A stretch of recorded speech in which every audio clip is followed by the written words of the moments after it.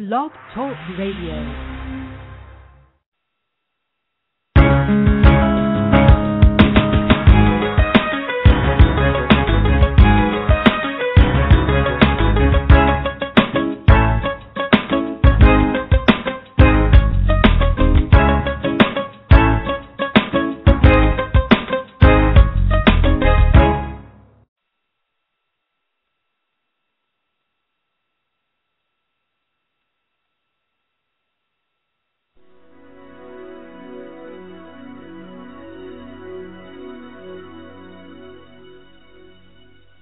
Another day has gone. I'm still all alone. How could this be? You're not here with me. You never said goodbye. Someone tell me why. Did you have to go and leave my world so cold? Every day I sit and ask myself, how did I fit Something whispers in my ear and says that you are not alone. I am here with you. Though you're far away, I am here to stay with you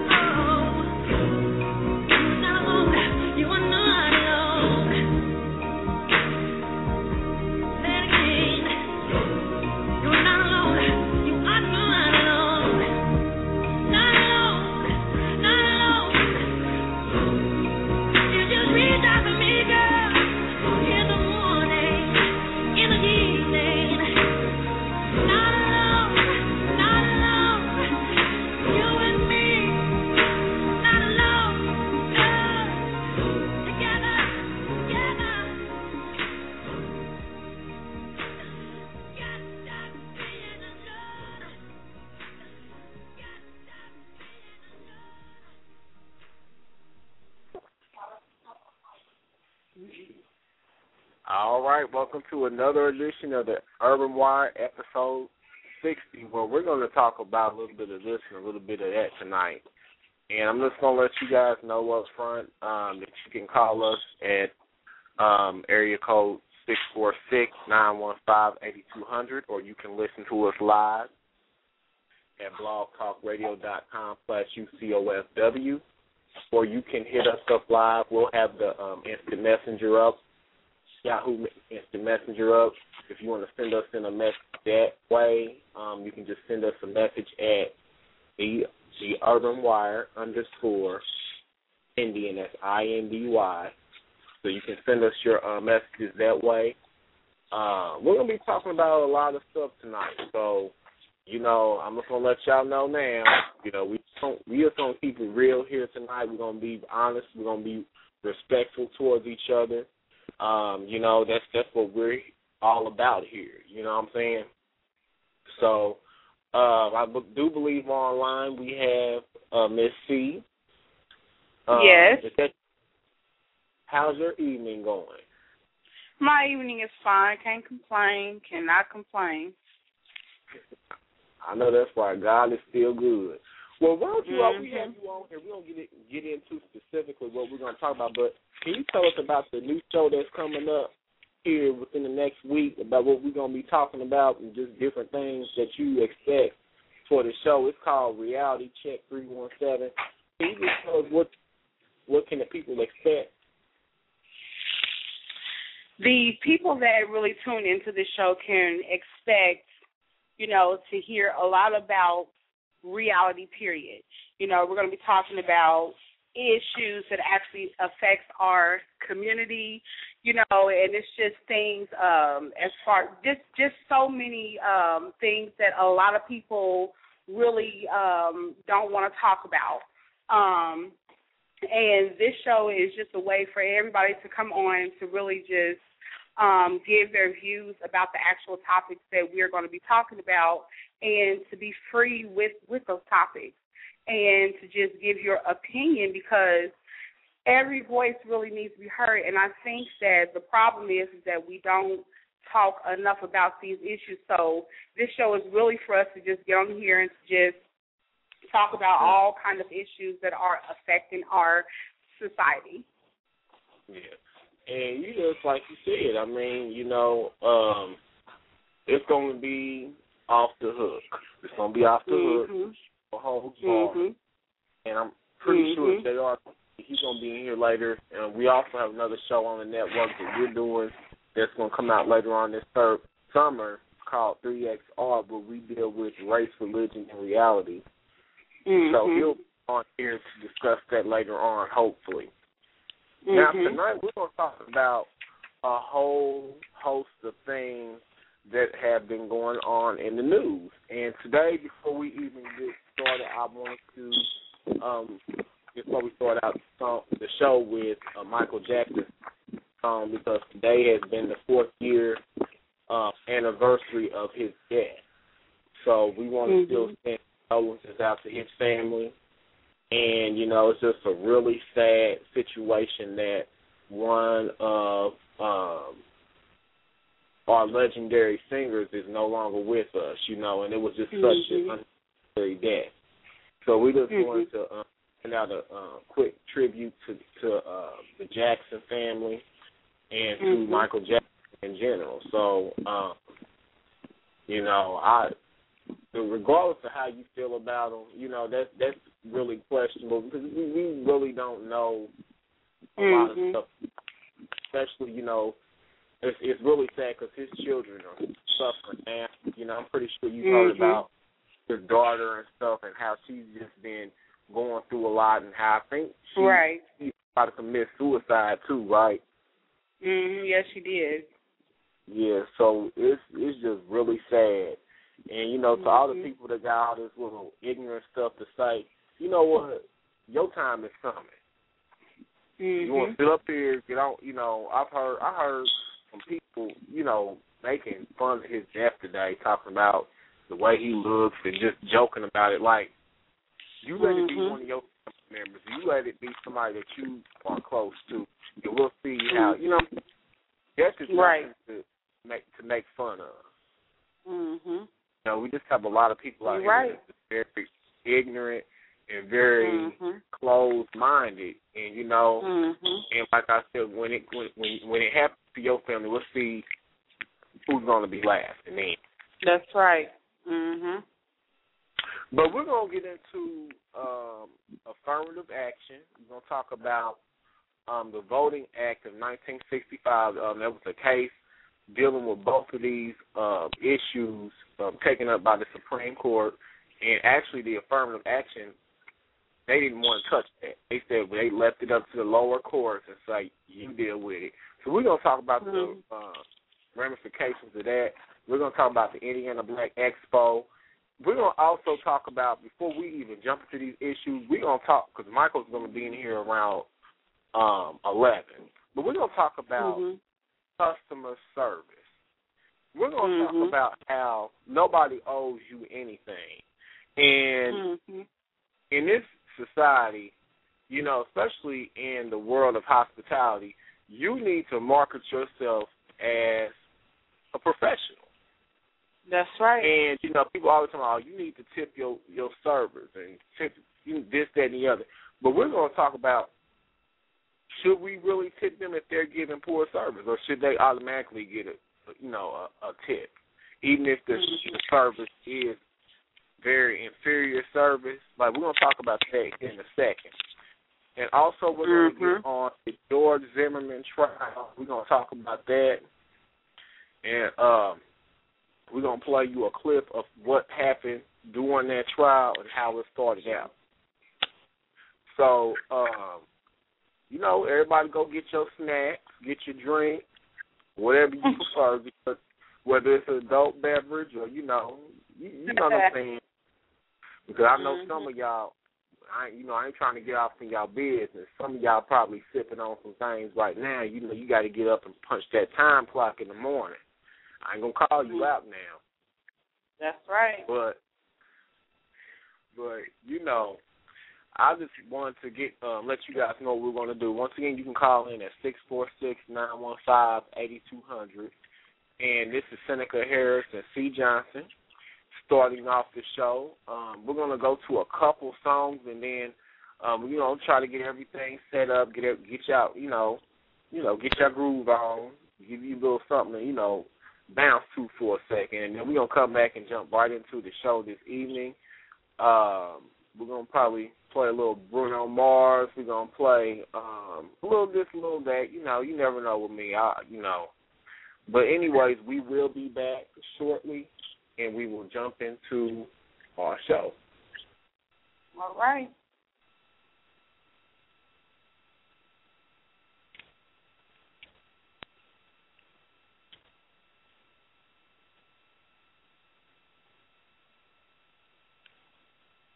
And by the way, I want everybody to know that I didn't know if you guys knew that. But yeah, did you hear about that incident that happened downtown last night? Well, yesterday about, I guess they supposedly, well, it really wasn't, I thank God it wasn't anything bad, but they were saying how someone brought in a bomb or something like that. Was trying to get a bomb. Yeah. Yeah, so I guess they said it really wasn't a bomb or something like that. So that's good. So I just wanted to let everybody know about that, because I was like, I heard about that. I was like, you serious? Yes. Yeah.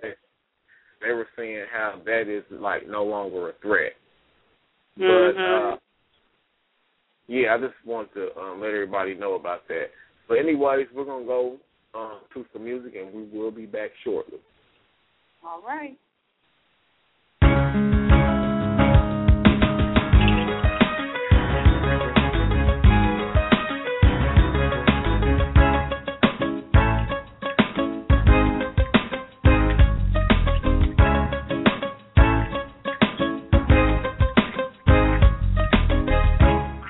This good movie coming on. Baby squirrel used a sexy motherfucker. Give me your attention, baby. you a little something about yourself. You're wonderful, darling. Ooh, you a sexy lady. But you walk around here like you wanna be someone else. Ooh, whoa. I know that you don't know it, but you're fine, so fine. Fine, so fine. Ooh, whoa. Oh, girl, I'm gonna show you when you're mine, oh, mine. Mine, oh, mine. Treasure. That is what you are. You're my golden star. You can make my wish come true. If you let me treasure you. If you let me treasure you. Oh, pretty girl, pretty girl, pretty girl, you should be smiling. A girl like you should never look so blue. You're everything I see in my dreams. I wouldn't say that to you if it wasn't true. Ooh, whoa. I know that you don't know it, but you're fine, so fine. Fine, so fine. Ooh, whoa. Oh, girl, I'm gonna show you when you're mine, oh, mine. Mine, oh, mine. Treasure. That is what you are. You're my golden star. You can make my wish come true. If you let me treasure you.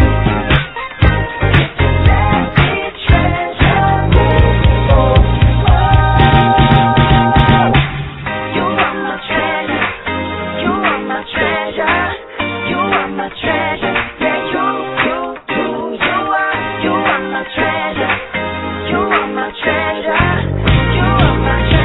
Yeah, you are treasure. You are my treasure. You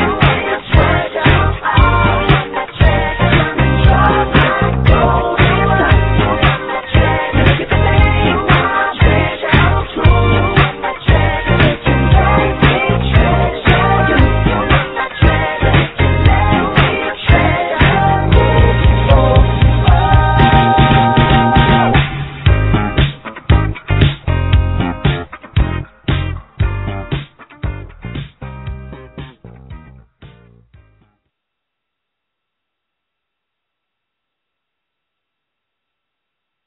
All right, we're back. Keep listening. Spread the word. Let everybody know that we're on tonight. Once again, that number is 646-915-8200. Once again, that number is 646-915-8200.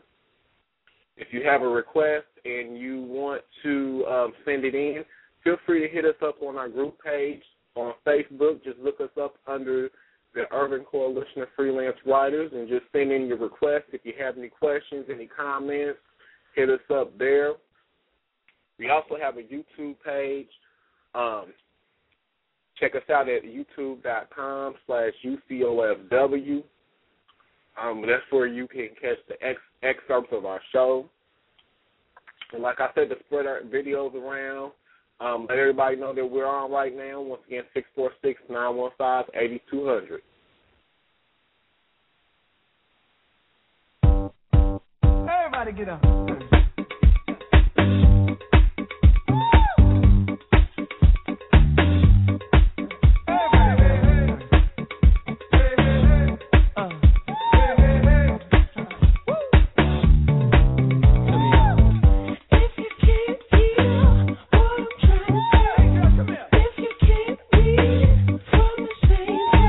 Maybe I'm going blind. Maybe I'm out of my mind.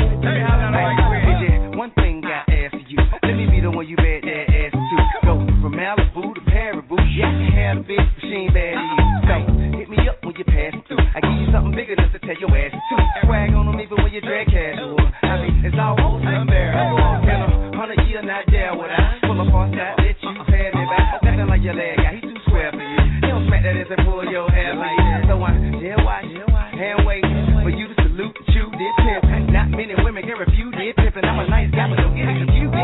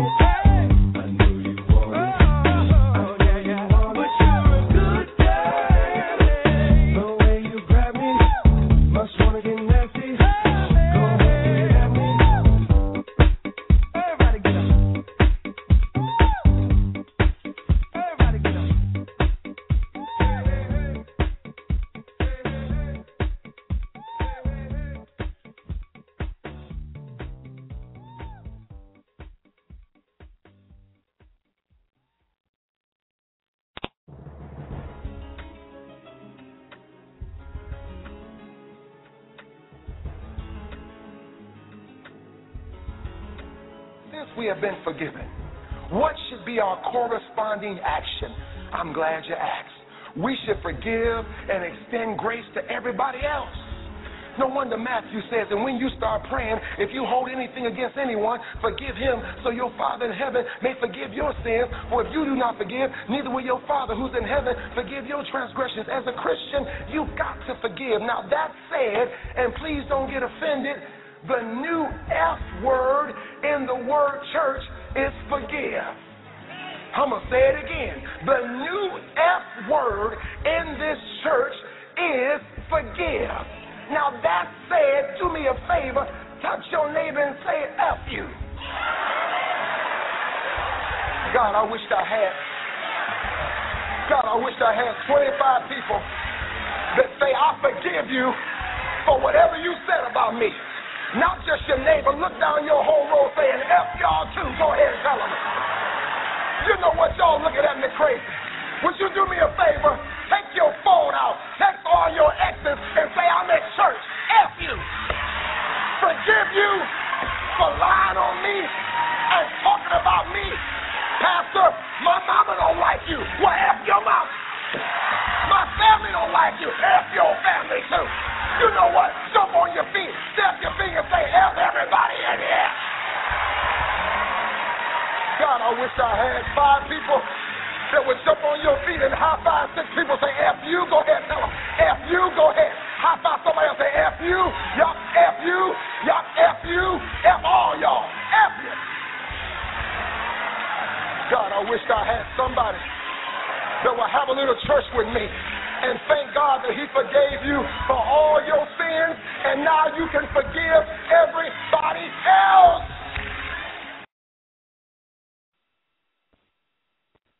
All right, we're back. Coming up next is our exclusive interview with Kathy Taylor Brown by Seneca Harris.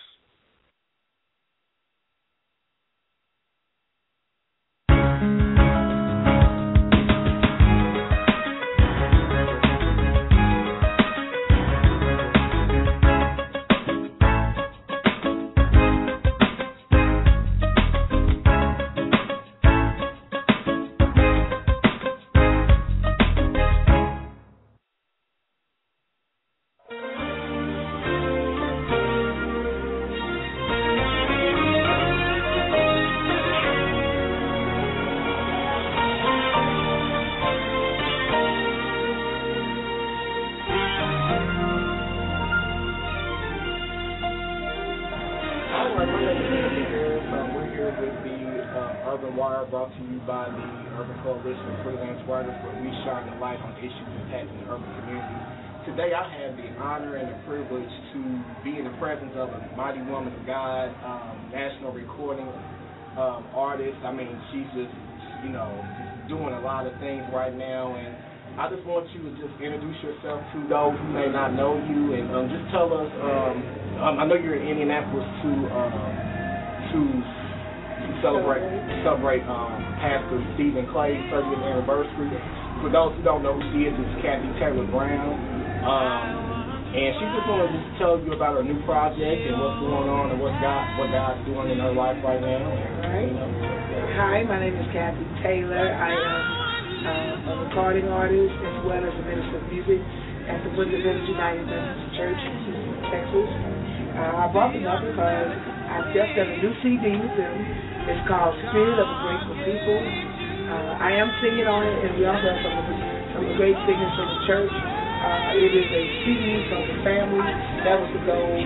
And in this society, when so much is going on, I wanted to just bring before the Lord something from His people that we're grateful for where we are. We're grateful for what you're doing in our lives, and just thanking Him in the midst of all that's going on. I just wanted us to rise up and say, Lord, we're grateful.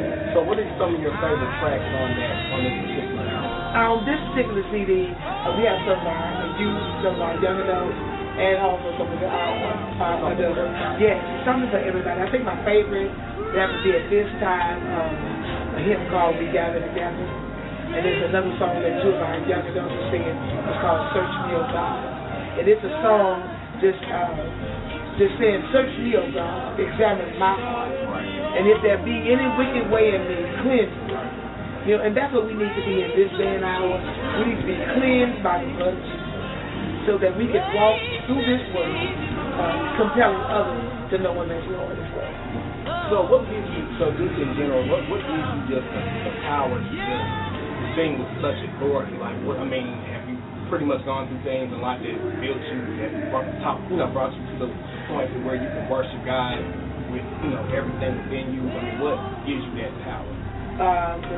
What gives me that power is the power of the Holy Ghost. Right. But now, my story is that my mother's mother died when she was 13, and she had to take care of her sisters and brothers.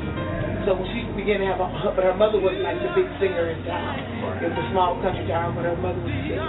And so she asked the Lord, when she grabbed her children, Lord, let one of my children sing. Let one of my children play the piano.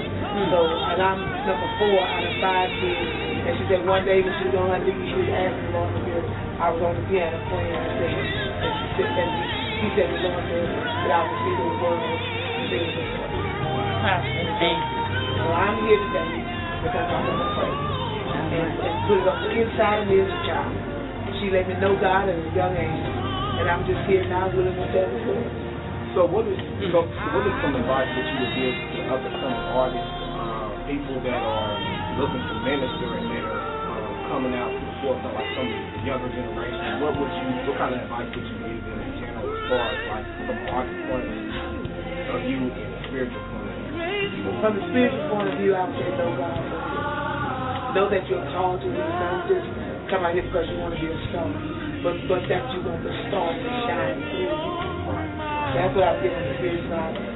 Just as being a young singer, I would say polish your craft and understand the business of gospel if you want to go into business. So there is a business side. All right, well, we just want to thank you for giving us a few minutes of your time. Everybody, we want you to go out and buy that project. And what's the title of it? It's called Kathy Taylor Presents Spirit of a Grateful People. All right, thank you very much. And we're looking forward to seeing some great things from this project and some, what you have going on in the future. And congratulations on what you're doing as well. All right, thank you.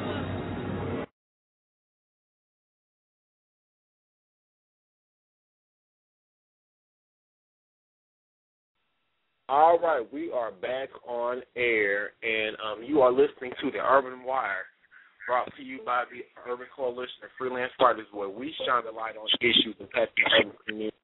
You are listening to Senator Harris and C. Johnson tonight, and we're just going to jump right into the show. Now, the first thing I really want to jump on is, oh boy, we're going to get into some serious. I just want to get this out of the way while we're at it. What do you think about customer service?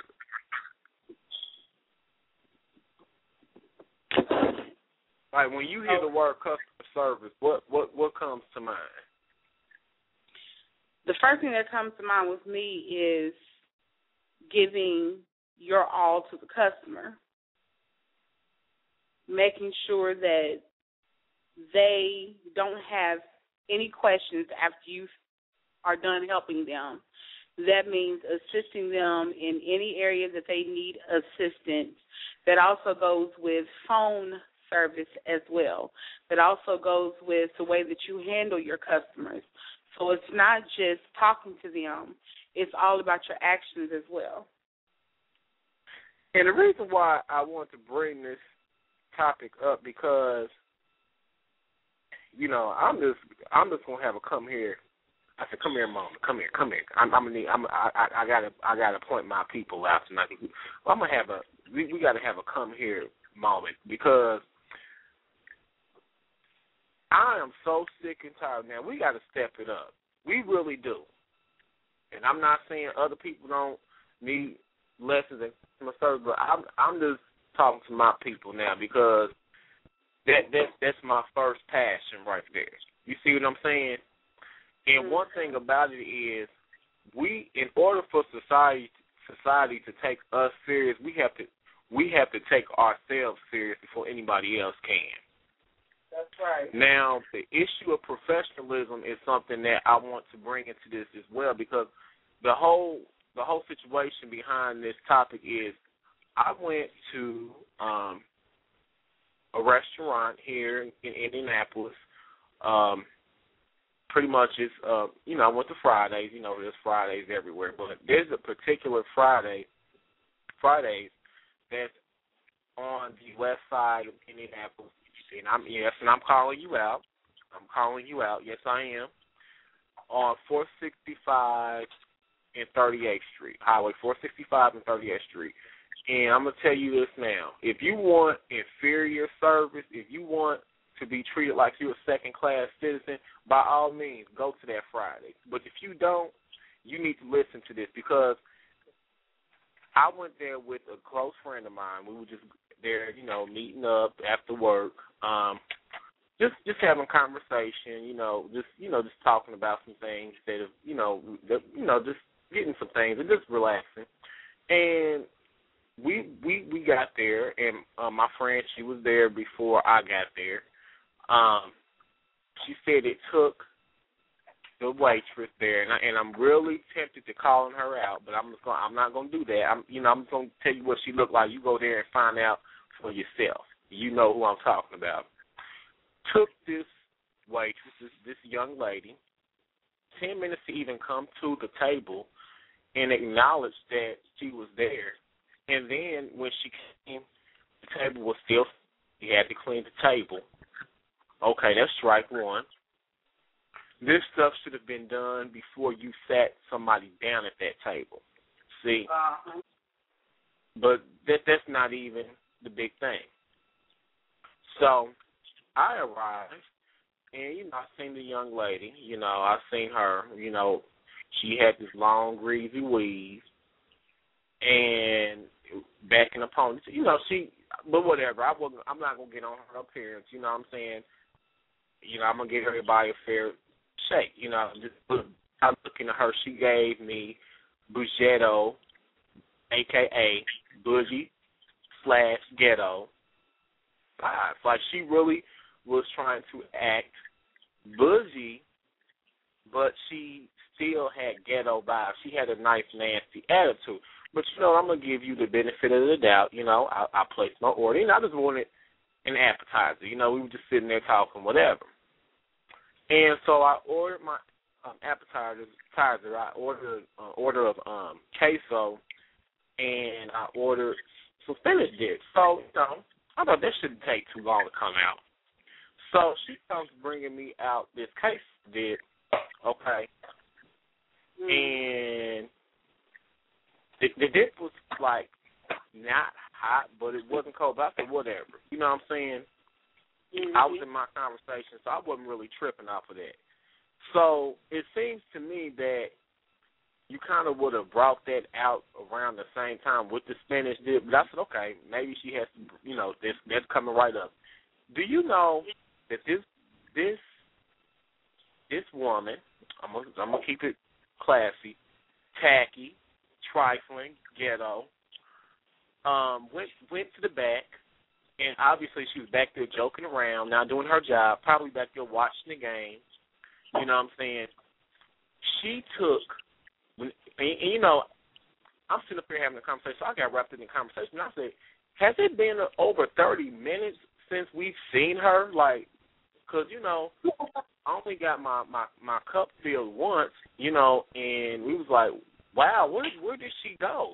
We had to ask somebody that was working at the bar to go hunt down our waitress. So here she comes running out, talking about, oh, here's your spinach dip. Do you want any more? And I said, you know what? I'm almost ready to go. At this point, it was about 45 minutes. You know what I'm saying? And like, okay, we're ready to go almost. You know what I'm saying? So why are you bringing me out an appetizer? It took you 45 minutes, and the place at this point started dying down. It took you 45 minutes to bring out an appetizer. I said, no offense, ma'am, you can take that back because I'm about ready to go, and I don't want that. I mean, I'm kind of like at this point turned off. You know what I'm saying? You haven't came and checked on us one time.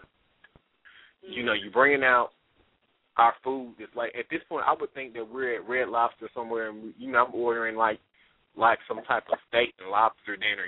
Where I would have to wait for a long period of time. But this is a simple appetizer on half off night for appetizers, and you telling me it takes 30 to 45 minutes for you to bring out an appetizer? I'm like, oh. And then you didn't even say sorry. You didn't say nothing.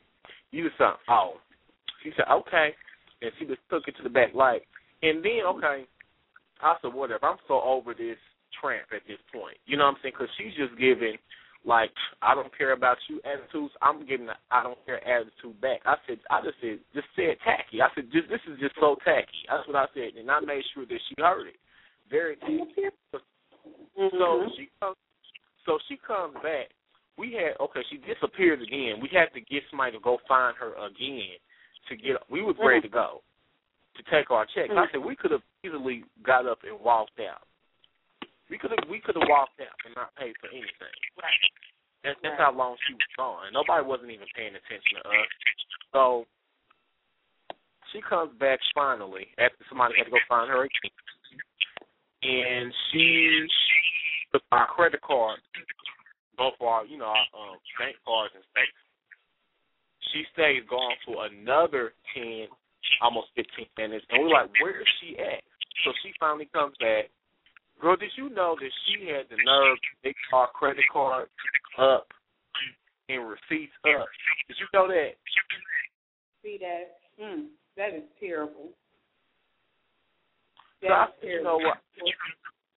And see what the ironic part is, you said that you went there and ended up with the same person, the same one, same exact thing. So what happened? Well, our adventure was, we had went out. It was my mom and myself, and my mom really wanted to go out there, so we go, and we are seated. And so, of course, at this time, my mother is wanting an appetizer. So we wanted to get, we wanted to try out the new fried green beans. which were tasty, but when they came, and so when it came to the point to where we ordered that, my mom had specified that she wanted honey mustard with hers. And this same waitress had the audacity to tell my mother that that specific condiment did not go with that, and that she needed to get the ranch. And that kind of upset me because of the simple fact that she was trying to tell us what it is that we needed to get. You know, you don't do that kind of stuff. And so, you know, I proceeded to tell her that if my mother wanted that honey mustard, then she has the right to get that. You don't tell us what it is that we need to get. You know, and that kind of that really irritated me. The service was horrible, and by the time it was time to leave, I looked her dead in her face and I told her that she was not getting a tip because she did not deserve one, because of the simple fact that she was rude, she was nasty, she didn't do the things that a customer service representative should have done, and she was lacking all those skills. So you're right, Seneca. It was very ironic that we did end up with the same waitress, but that goes to show that she doesn't learn from her mistakes. That is just a custom. That is something that that is within her, because if it was something that she wanted to learn from, and if she really felt bad, then she wouldn't do those things anymore, or she would really try to do better. But there was no trying with her. She was very disrespectful, and you're right, I'm almost tempted to say her name too, because people need to know. When you go there, if you see her, and if you hear the name or see the name, don't sit in that section at all. Exactly. You know, because pretty much she had a very, very rotten attitude, very tacky, very disrespectful. Yes. And didn't you say she had the nerve to say something to you about, nobody told you to come here? Yes. And she had the audacity to tell me that nobody told you to come here. And I told her, I said, and you're absolutely right. Nobody told us to come here, but we came here because we wanted to come here. And that means that when we walk through these doors, that means that you're supposed to serve us. You know, and didn't nobody tell you to come here and start working here making $2.15 an hour while you think you're smart. And I told her that our tips is what puts money in your pocket. And so tonight from us, all you're going to be getting is $2.15 from your paycheck, because you're not getting a dime from our pocket, point blank. Yeah. And she just needs to know that, because obviously that's all she used to getting, because that cheap yacky weed that she got on cleanse, on that cleanse rack at that Chinese store, not the Chinese store, that Chinese store, where she got that half off weed that if you put like just even if you light a match here, it's just gonna fall up on the poof. Okay? She got that tacky ass weed. Thank you. And that cheap ass mascara she had on, or whatever she had on, her ugly self. Now see, cause she done made me mad. Yes. And I don't mean to talk about that girl like that, but her attitude, it ain't about what she had on, it's her attitude. That's right. Now, if she had a better attitude, she'd be able to upgrade to a more nicer grade of weed, hair weave, if that's what she wanted. Or I don't know what that was on her head. You know what I'm saying? But the thing is, girl, you can't sit here with that nice, nasty attitude and then expect somebody to respect you and take you seriously and then give you money out of their hard-earned check because you feel that you're entitled to something that you didn't work hard for. Right. See what I'm saying? And let me tell you something. Let me tell y'all something. Especially for some of these ignorant people working in this in that line of work, you think that somebody automatically owe you something. Let me tell you something. With this economy the way it is, ain't nobody about to come up off money to put in your pocket. So I work hard for mine. Literally. You think I'm going to give you some hard-earned money you can sit around here, sit on your behind and not do nothing, you know, and expect somebody to just put some money on the table? Let me tell you something. I believe in tipping. Let me tell you. But I'm going to tell you this. You're not going to sit here and treat me like a second-class citizen and then expect. Because let me tell you something about this ignorant fool that replied to one of my postings about that. I said, talking about you should be careful how you talk to people that deal with your food. I said, but you know what? This will come from a Negro, which I'm pretty sure his nickname is Tyrone or Pookie or somebody like that. That will come from somebody ignorant like that, because that's the only thing that you are good at. And that's the only thing that you're going to ever achieve in life, because of your nasty attitude. And you think that somebody's entitled to give you something that you ain't worked for. Mm-hmm. That's why you working in somebody's kitchen, rubbing them damn pans and them pots, frying chicken, frying purse. You know what I'm saying? That's how you think nothing but a chicken fry. That's how you gonna ever be. That's right. Because you think somebody owes you something like. Mm-hmm. And I'm not trying to be mean. I'm not trying to praise nobody. But you know what? People put themselves in situations in life to where they can't get anywhere because of your attitude and your outlook on life. You're right. You see what I'm saying? Yes, you are so right. Mm-hmm. So I just wanted to bring that up because we got to be better as a community. Mm-hmm. You yes, know, we do. So, you know, I just got to say that. You know what I'm saying? Mm-hmm. So, we're going to move right along to our next topic. And our next topic I want to talk about is the Indiana Black Expo. Now, I know a lot of different cities have Black Expos, including here. And, you know, and it's a wonderful occasion where people can learn. They can have a sense of cultural pride, where we can go and learn about our community. We can see different art exhibits. We can just have just a greater self-esteem about ourselves. And also, you know, go get ourselves checked, learn about our health. We can go take advantage of different job opportunities, just a lot of positive things. But a lot of this stuff is being overshadowed by ignorance. And when I say that, I mean people that don't know about the history of Black Expo want to judge it, and they want to put it down because of the mistakes of a few ignorant people. Now, my thing is, you know, you want to put down an event that's been very beneficial to the community, but yet I know here in Indianapolis we have the Indiana, what's the other one that we have? The race, Indy 500 and the Brick Draw 400.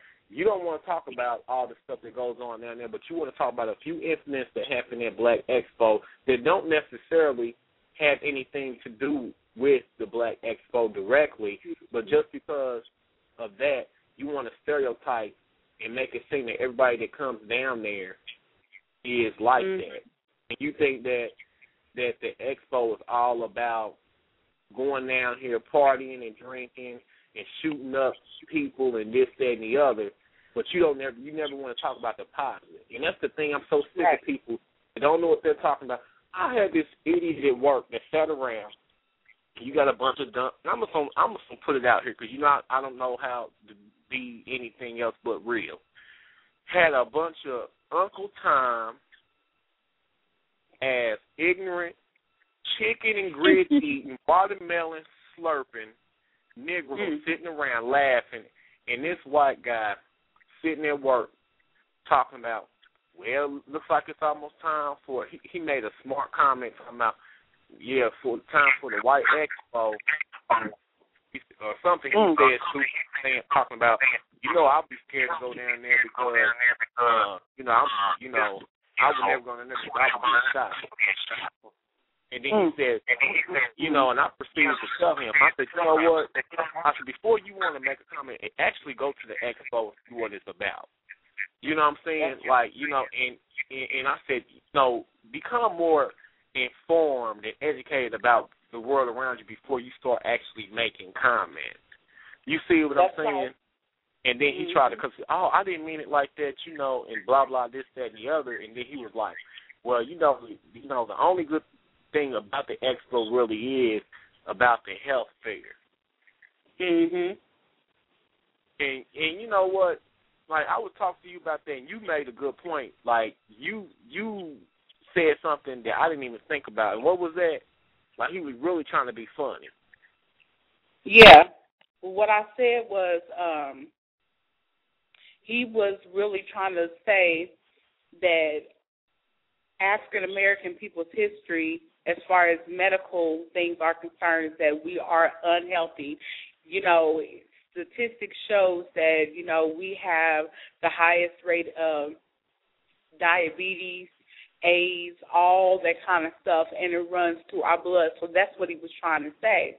He said it almost, he said it in an indirect way. He didn't directly come out and say it. He said that indirectly. So that was almost on the lines of reading in between the lines, and I truly believe that that's exactly what he was trying to say.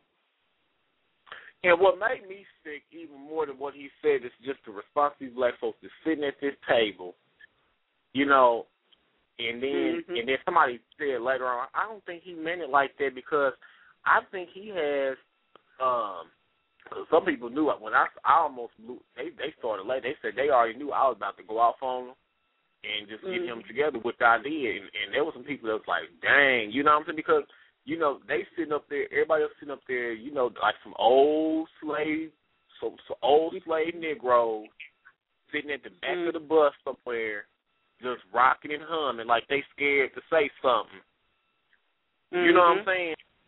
And it just kind of pissed me off because y'all sitting up here listening to this man, and y'all want to take up for him talking about, well, he has a black wife and mixed children. That don't mean nothing to me.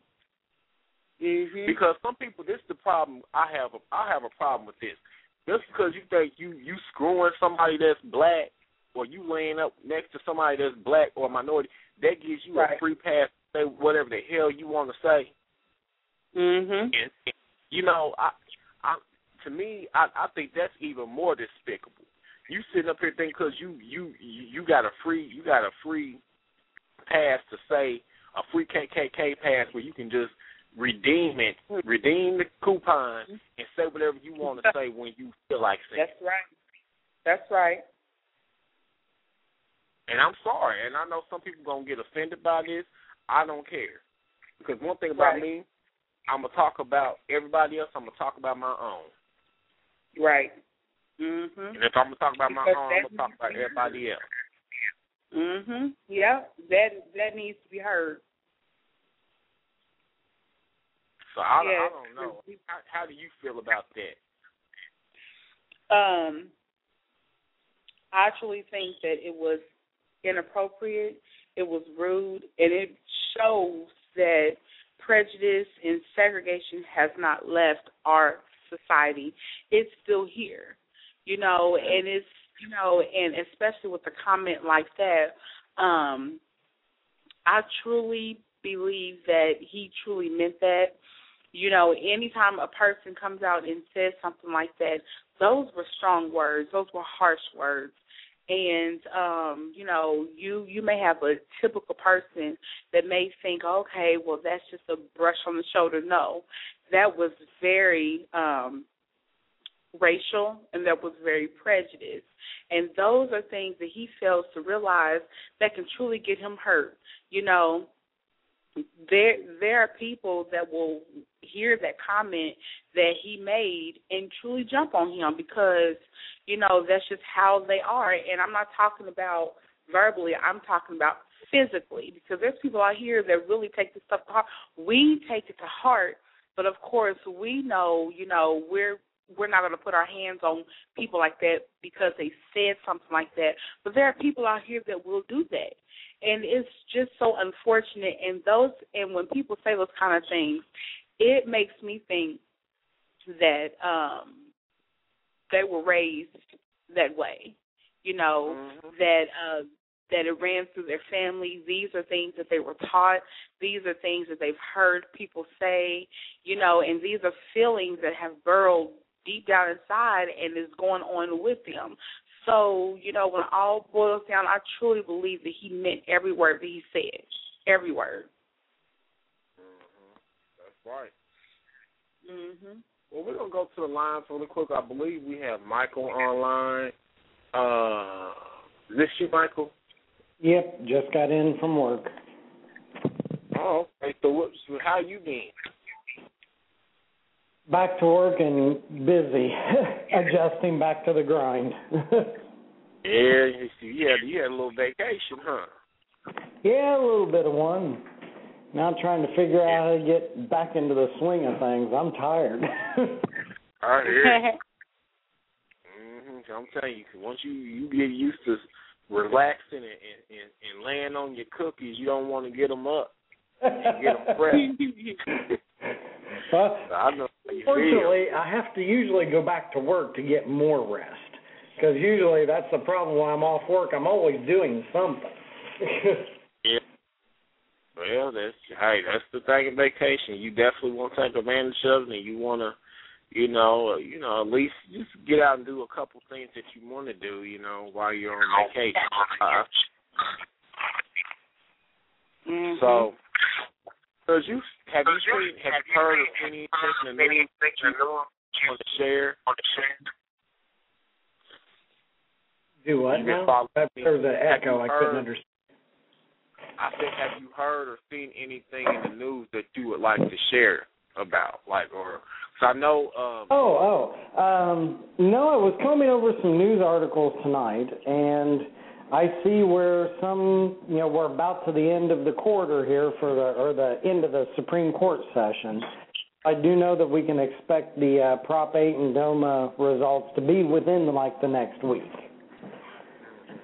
So I have been keeping an eye out for that. But had a couple of landmark decisions from the Supreme Court as well, dealing with the issues of affirmative action and the Voting Act of 1965, and we're going to get into that too.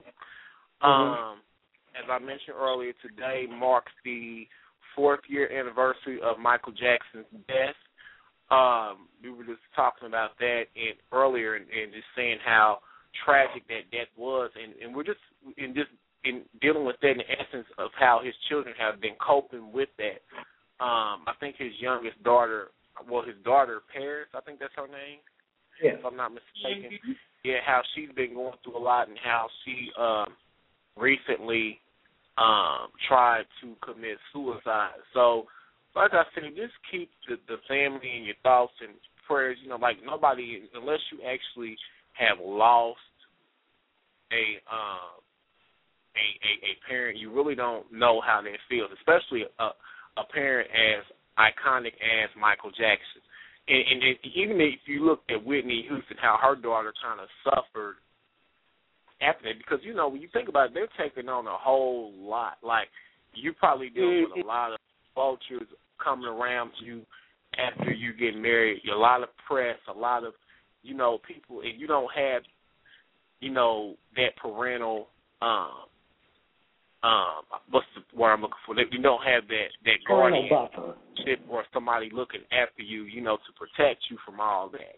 So, it's one of those things we can sit back and judge, but unless you have gone through that, you cannot judge that. You don't know what it is to lose a parent, especially a parent that was in the limelight like that. You see what I'm saying? So we have to really be careful before we pass judgment. And even with Michael Jackson's life, we don't know all the situation. We don't know all the circumstances or the facts. We're only given what the media sees or what they want to give us or standing on the outside looking in. We don't know what has actually happened. And this is my thing. Right. This is my thing. and I just got to throw this in here. I know we got a lot to cover, so I'm gonna say this and I'm gonna move on. This is my thing. It's a very sad situation where, you know, and this I don't know how I feel about Latoya Jackson, because you sitting up here and you know, and I remember when Omarosa from Celebrity Apprentice was kind of attacking her for this, you know.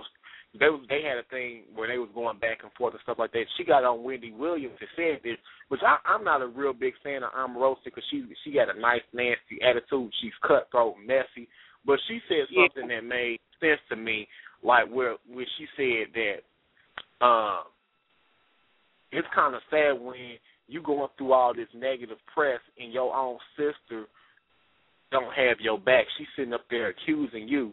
She don't even know what's going on herself, but she's not even taking up for you, and now you want to sit up here after he's dead and act like you miss him, and you know, and you kind of gaining kind of gaining off that press. You see what I'm saying?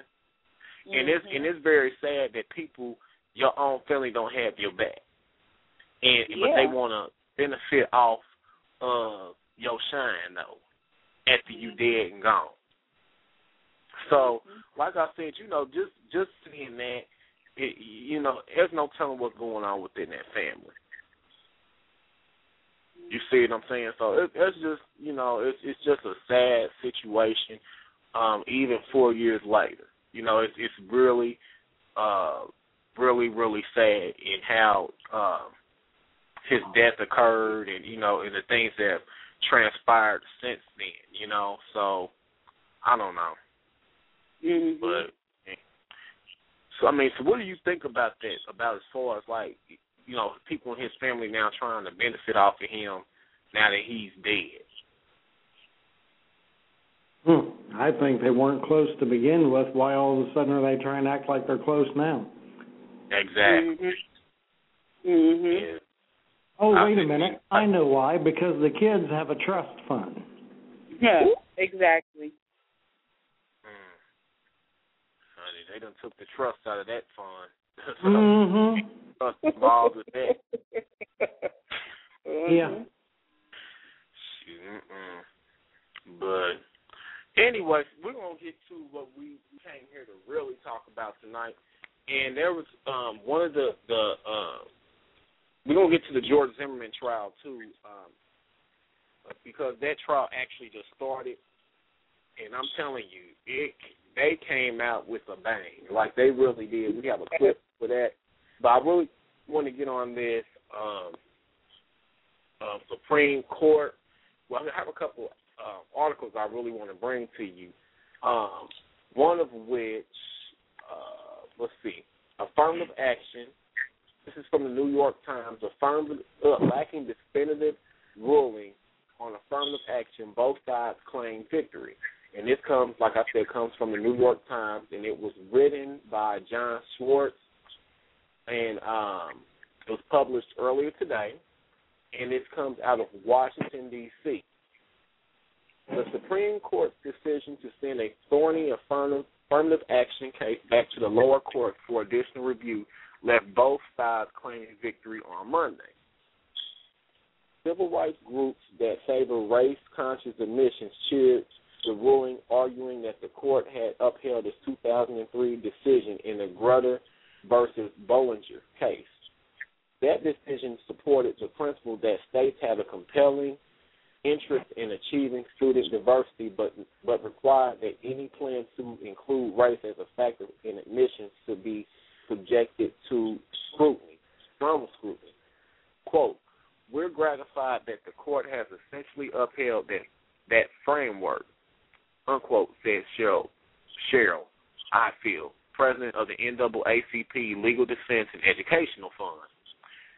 Edward Blum, the man who has been the driving force behind the challenge to the University of Texas of Austin, ruled on by the court, scoffed at the claims of victory from groups that support affirmative action. Quote, "If they are excited about this ruling," he said, "I think it's gravely misplaced. The decision," Mr. Blum said, begins the restoration of the original colorblind principles to our national civil rights laws, and will both hasten at the end of racial preferences in schools across the nation and unleash a flood of lawsuits. Under the justice's requirement, the racial distinctions in admissions be subjected to a tough constitutional test, he said. Quote, it is very unlikely that most institutions will be able to overcome these hurdles, unquote. Experts with a strong stake in the case said that neither side should feel fully triumphant and that the issue was far from being resolved.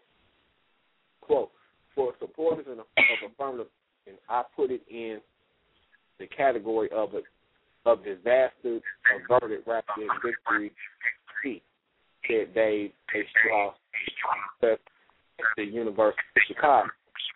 He said a trial potentially followed by another round of appeals for the case will remain spotlight for years.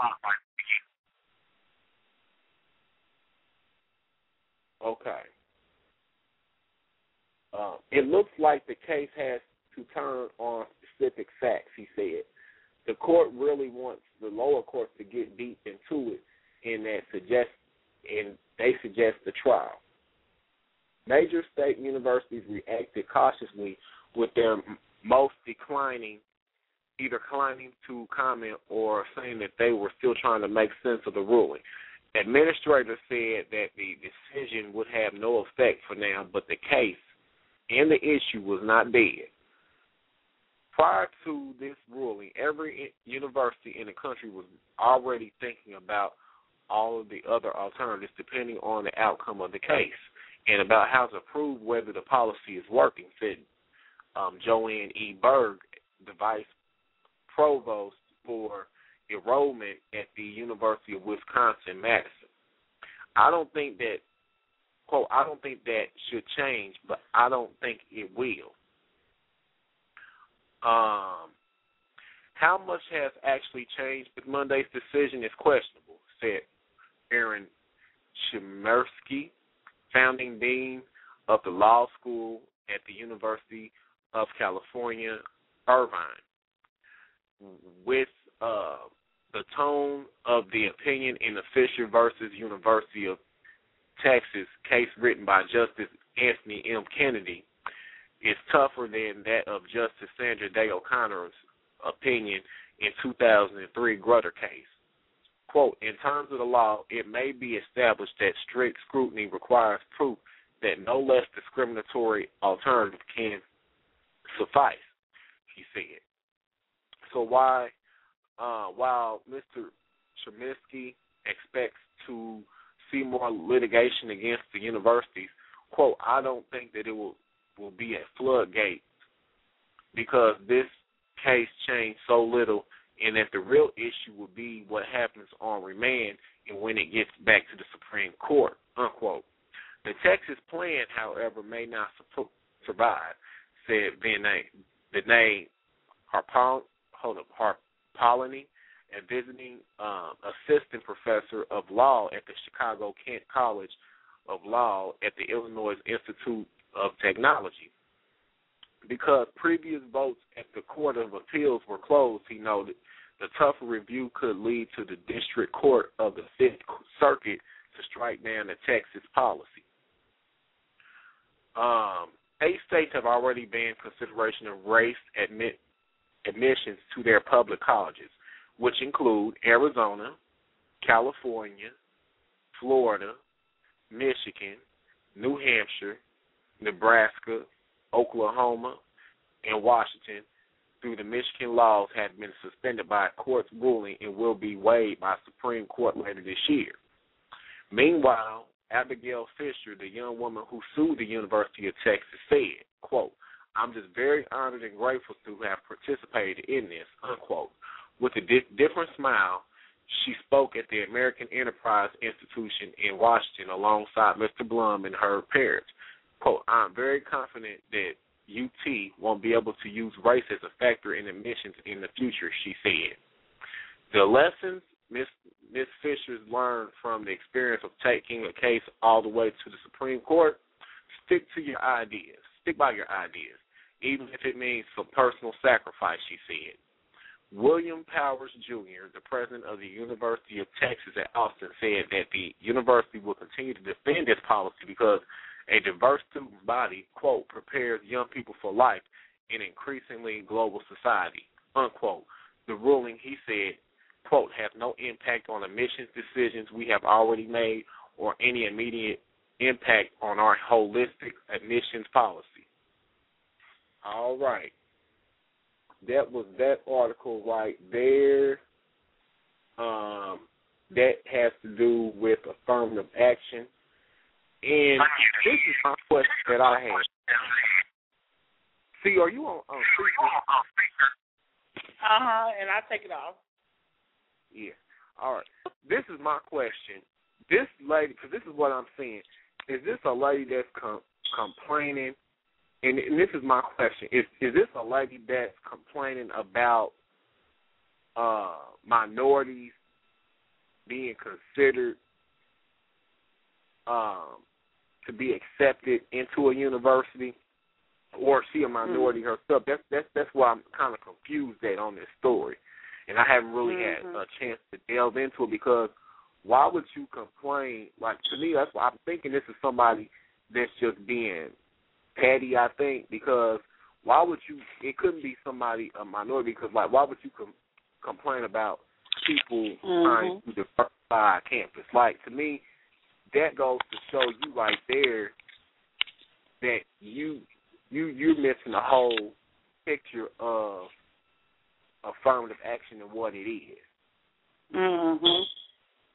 Because to me, like the president of the university said, like, you're sitting up here, getting upset about them trying to diversify the campus, but really, when you get out into the real world, you're going to have to deal with all kinds of people, which I don't understand that. Like, why do you, this world is not going to stop because you don't want to deal with different types of people. You see what I'm saying? And that's how I take it. Like, people want to think because you want to be diverse that that's cutting in on their action. And people have this misconception about affirmative action where they say, well, you're bringing in minorities that aren't qualified, and that's far from the truth. It is pretty much a policy that is there to level the playing field. Right. And it's not about letting minorities in that aren't as qualified, because really, let's be real about it. Without affirmative action, even today, some of the most qualified candidates could be someone of color, but because of certain people's mindsets of preconceived notions, they'll never even be looked at or have a chance because of that ignorance. You see what I'm saying? And affirmative action is there to make sure that playing field is level. Because at the end of the day, this is a melting pot. This country consists of different people from different walks of life and ethnicities and creeds and all that stuff. And for you to ignore that fact is sickening within itself.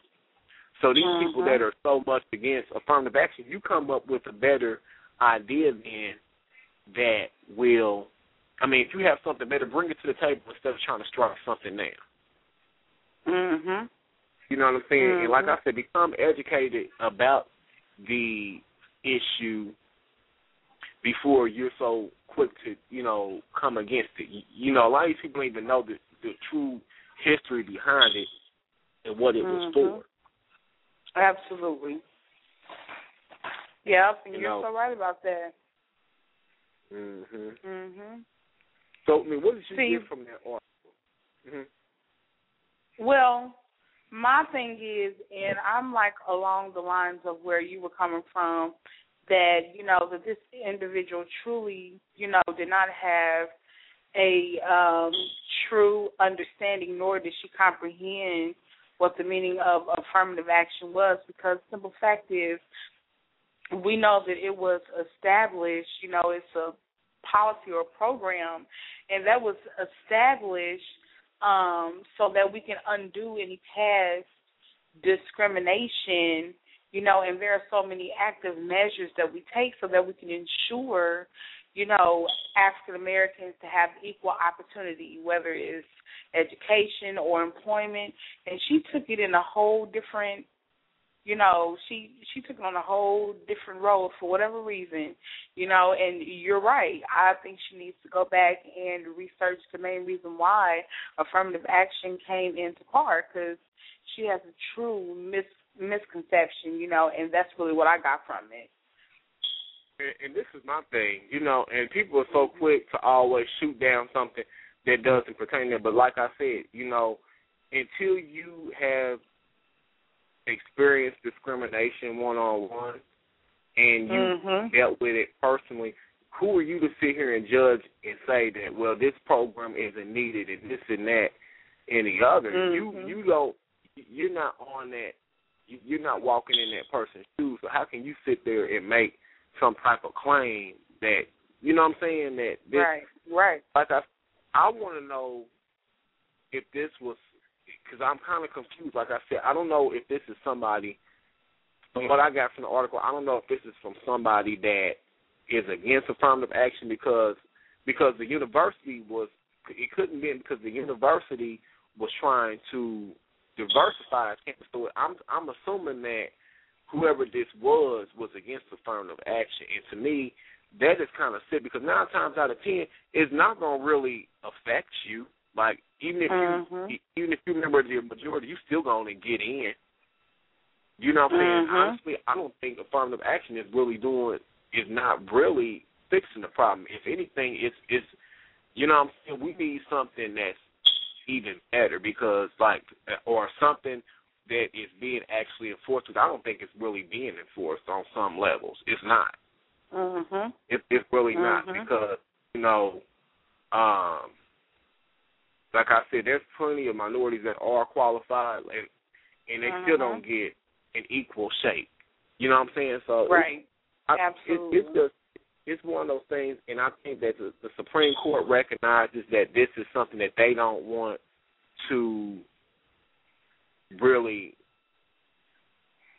have their hands in right now, and that's why they're sending it back to the lower courts, I think, because, you know, obviously they must, in some ways, this is just my opinion, they must side with the university a little bit, because if they felt that was really unconstitutional, they would have ruled on that. But like they want to send it back to the lower court so they can, you know, kind of look at this more closely. You see what I'm saying? So I don't see, but you know. Go ahead. Oh no, and I was just gonna say that, you know, when they say this whole thing about affirmative action, you know, and they put in there, you know, where they say that they're going to do it or they're going to select the, you know, most qualified person without any regards to their race, religion, or whatever. And my main thing is the race part. Now, they say that, but that, to me, it seems like a lot of these companies still look at race. And I'm just going to say this, and if anybody's listening or whatever that gets offended, I'm so sorry. I truly believe that a lot of these companies will hire a person that has a turban on their head, a scarf on their head. They'll hire them before they hire a black person. You know, and I'm so sorry, but I really feel the way because you can go in all these companies and you will see all these people with turbans and scarves, and you know that they're Muslims or Arabic, which I am not against that, period. But I'm saying that and you hardly see any African Americans in these businesses, which mainly mean that they really are looking at race. You know, they will prefer to oust a black person over any other nationality or race, period. And I'm sorry, we're in the Midwest, and that's just how that culture is here. But this is my thing, and see, this could go either way. This can go to one extreme or the other. Because to me, don't sit up here and claim that you're all about diversity and you just bring anybody in too, just to say that you satisfy the quote. Because I got a problem with that. Don't sit up here and make a mockery of diversity or affirmative action. You think that since you hire Laquita or Bam Bam or Pookie, and you just any black person that you want, and just put them in a spot just to think that that's going to satisfy and keep the government off your ass. I have a problem with that. If you're going to be really committed to diversity, let's be committed to diversity and let's do it right. That's right. You see what I'm saying? Don't sit up here and just hire just anybody because you think that's going to make everybody quiet, keep quiet and shut up. Right. You know, if we're going to be diverse, we're going to be committed to having a diverse society and integrated society. Let's be serious about it. Let's do it right. Thank you. Yep, you're right. I don't even want to work with Shanae and Pookie. I don't want to even work with them. Right. So if I'm bringing somebody that's a minority, make sure you bring in somebody that is top of the line, top notch, and let's really level this playing field. Let's do it right. That's my thing. I mean, am I right? Yes, you're absolutely right about that. Yep, you're right. When you come in there, you want to make sure that you do it right. And if you're not going to do it right, you know, don't even apply. Don't even go. Just don't. Ooh.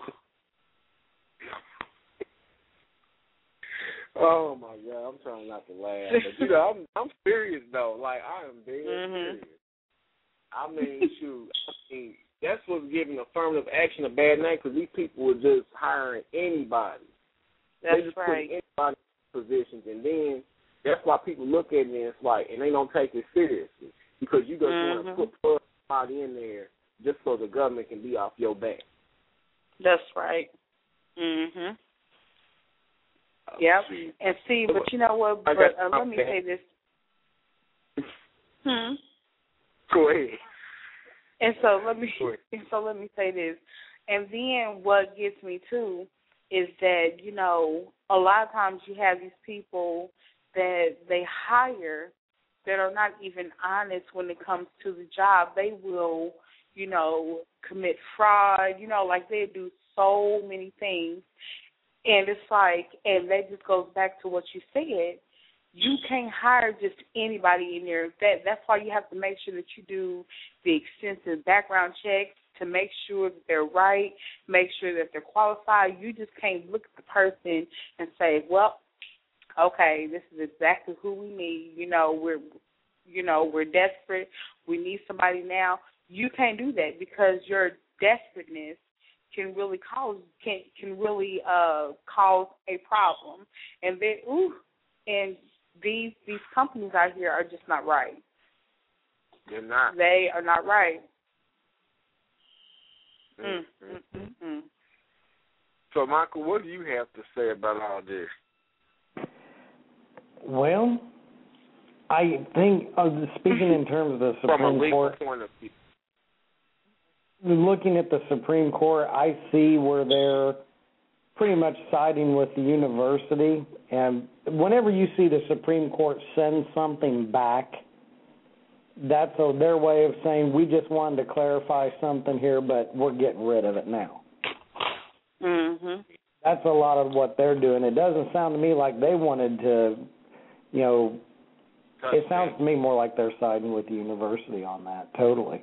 And that's where I am tracking with, because if they're sending it back to the lower courts for further review and applying a heightened state of scrutiny to it, those are all fancy legal terms for, we're not real comfortable with what you guys think you're trying to do over here, so we're going to let you try and work it out on your own.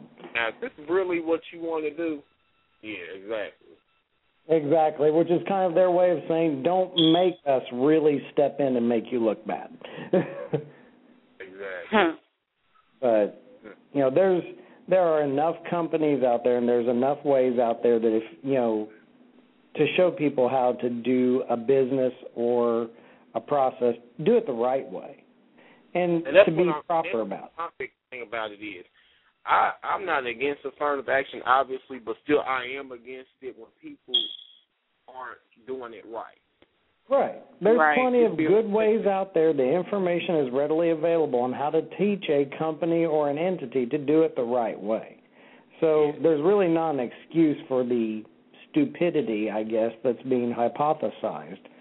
In my thing, especially if you have a company that represents a large global market, you definitely want a diverse workforce, because absolutely, you're dealing with different types of people. You want people that you want people to feel that they recognize your community. If we're supporting you, like, do you care about me? You know what I'm saying? Like, does your workforce reflect me? You know what I'm saying? Like, I don't know how to put it. It's like you want. You're dealing with they have to show that they're going to be an inclusive environment for all people, especially if they have a global workforce. You know, they have to show that they're willing to make a global impact in all communities. Yeah, you want that to mirror.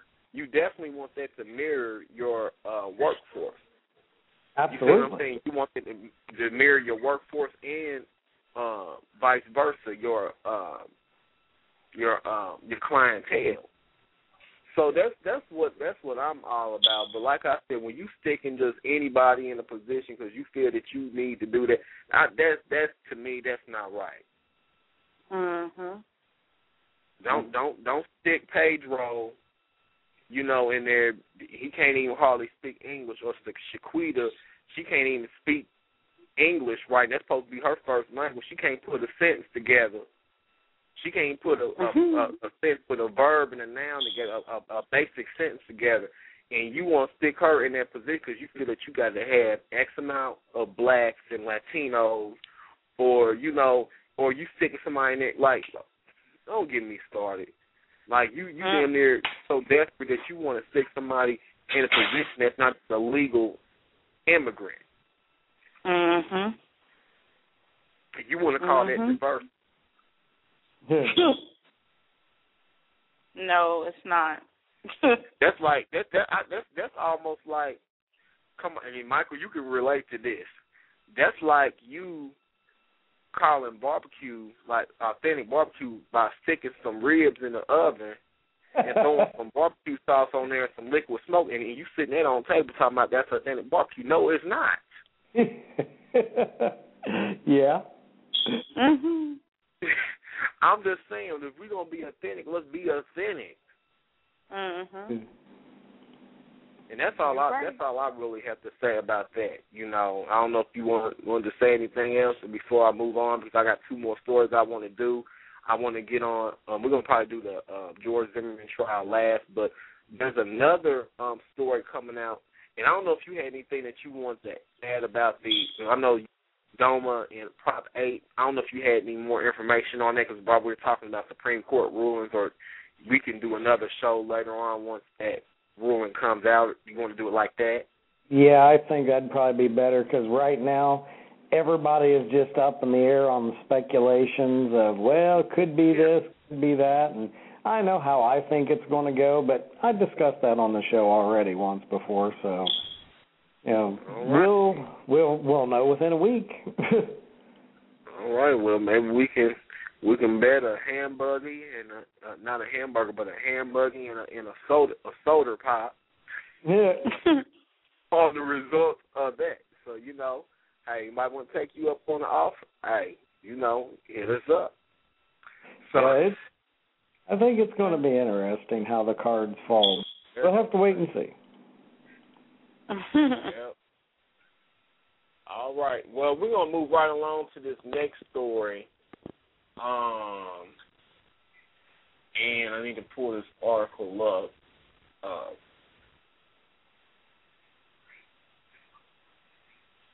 Before we play this, I want to play, well, we already got past that story, but I kind of want to put in perspective. I did have a clip that I wanted to play. I think I have it uploaded. About the whole affirmative action case before we do move on, just to put it into perspective. Hold up. And I'm going to see if we have that clip uploading it, and we do. And we're going to go to this quick clip, and then when we come back, we're going to jump into our next story dealing with the Voting Act, and we're going to go from there.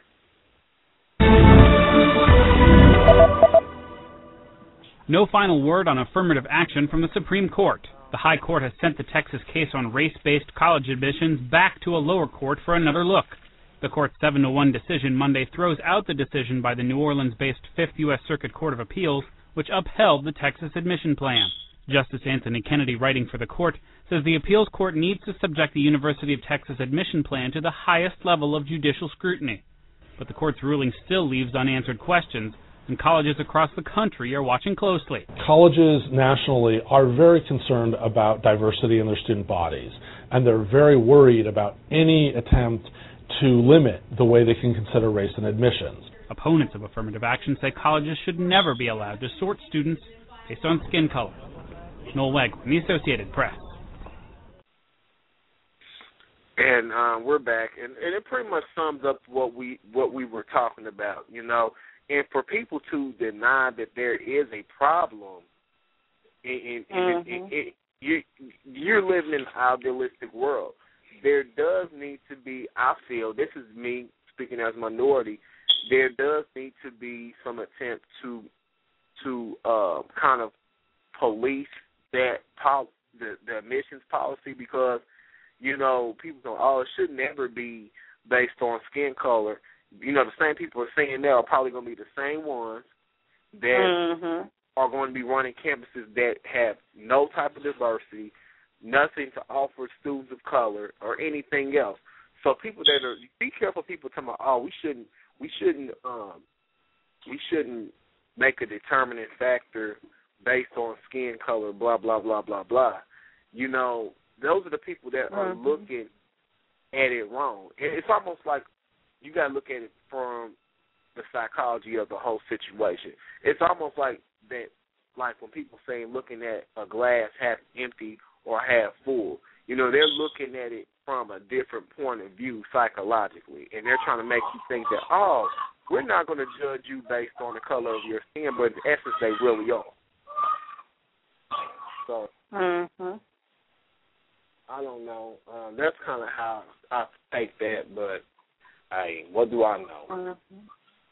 Anyway, let's get on.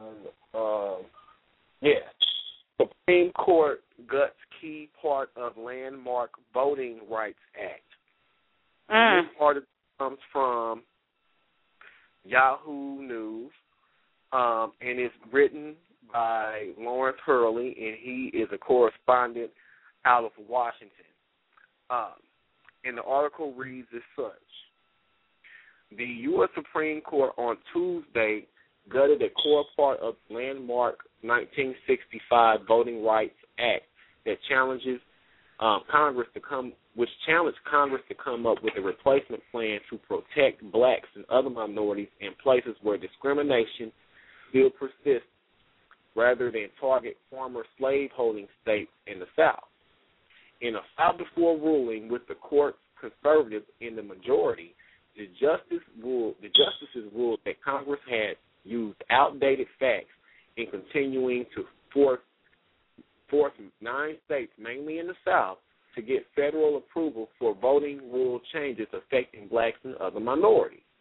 The court ruled in favor of officials from Shelby County, Alabama, by declaring unconstitutional a section of the law, most recently updated by Congress in 2006, that set the formula that decides which states and locales in the history of racial discrimination need federal approval to change voting laws.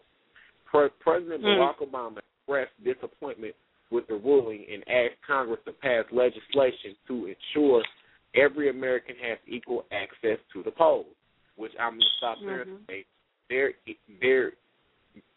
you know, even in 2013, like as of the last major election, there have been attempts to stop certain people from getting to the polls. Like, I don't care what anybody says. We're going to get on that in a minute.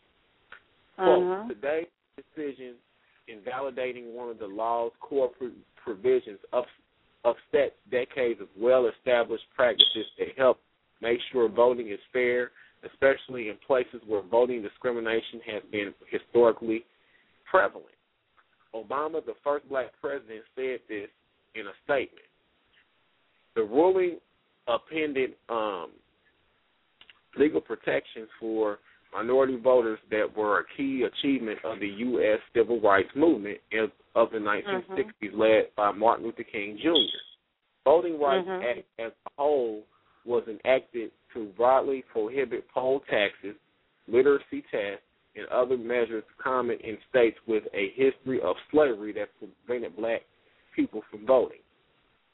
Quote, our country has changed, and while any racial discrimination in voting is too much, Congress must ensure that the legislation it passes to remedy that problem speaks to current conditions, Roberts wrote. But Democrats have accused Republicans at the state level in recent years of enacting a series of measures intending to suppress the vote of minority groups likely to support the Democratic candidates. And that's what I'm talking about right there. Just last week, the Supreme Court struck down an Arizona law that required people registering to vote in federal elections to show proof of citizenship. And that's right there. They're trying to attack the Latino community. A victory for activists who said that it discourages Native Americans and Latinos from voting. Tuesday's decision placed the burden on Congress, sharply divided along party lines to the point of virtual gridlock, to pass any new voting rights laws like the ones sought by Obama. I Have a Dream revisited. Civil rights activists looking ahead to the August 50th anniversary of King's famous March on Washington hope that Tuesday's ruling would revive the spirit of that event and prompt Congress to act. It was before a massive crowd in front of the Lincoln Memorial that King gave his era-defining I Have a Dream speech. Wade Henderson, president of the Leadership Conference of Civil Human Rights, predicted a massive mobilization for the anniversary. Roberts said that the formula that Congress uses to determine what states and locales should be covered by provisions relating to approval for voting changes when it is mostly reauthorized, the law should have been updated. Quote, Congress did not use the record it compiled to shape the coverage formula grounded in current conditions, he wrote. It is instead reenacted a formula based on a 40-year-old fact having no logical relationship to the present day. The coverage formula therefore violates the sovereignty of the affected states under the U.S. Constitution, Roberts said. Congress could pass a new version, but it would have to reflect, quote, current conditions, unquote, he said. The issue of voting remains prominent in the United States. During the 2012 presidential election campaign, judges nationwide heard challenges to new voter identification laws and redrawn voting districts, with some blocked before the election. In February, Obama, a Democrat,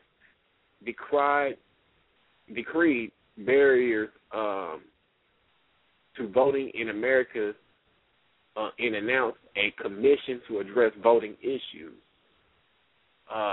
Let's get on down here to, okay. Cheryl Ifield, president of the NAACP Legal Defense Educational Fund, accused the Supreme Court of leaving, quote, millions of minority voters without the mechanism that has allowed them to stop voting discrimination before it occurs, unquote. Now, Senate Judiciary Committee Chairman Patrick Leahy, a Vermont Democrat, on Tuesday pledged to move quickly to try to restore voting rights protections after the ruling. Quote, I intend to take immediate action to ensure that we will have a strong reconstituted Voting Rights Act that protects against racial discrimination in voting, Leahy said.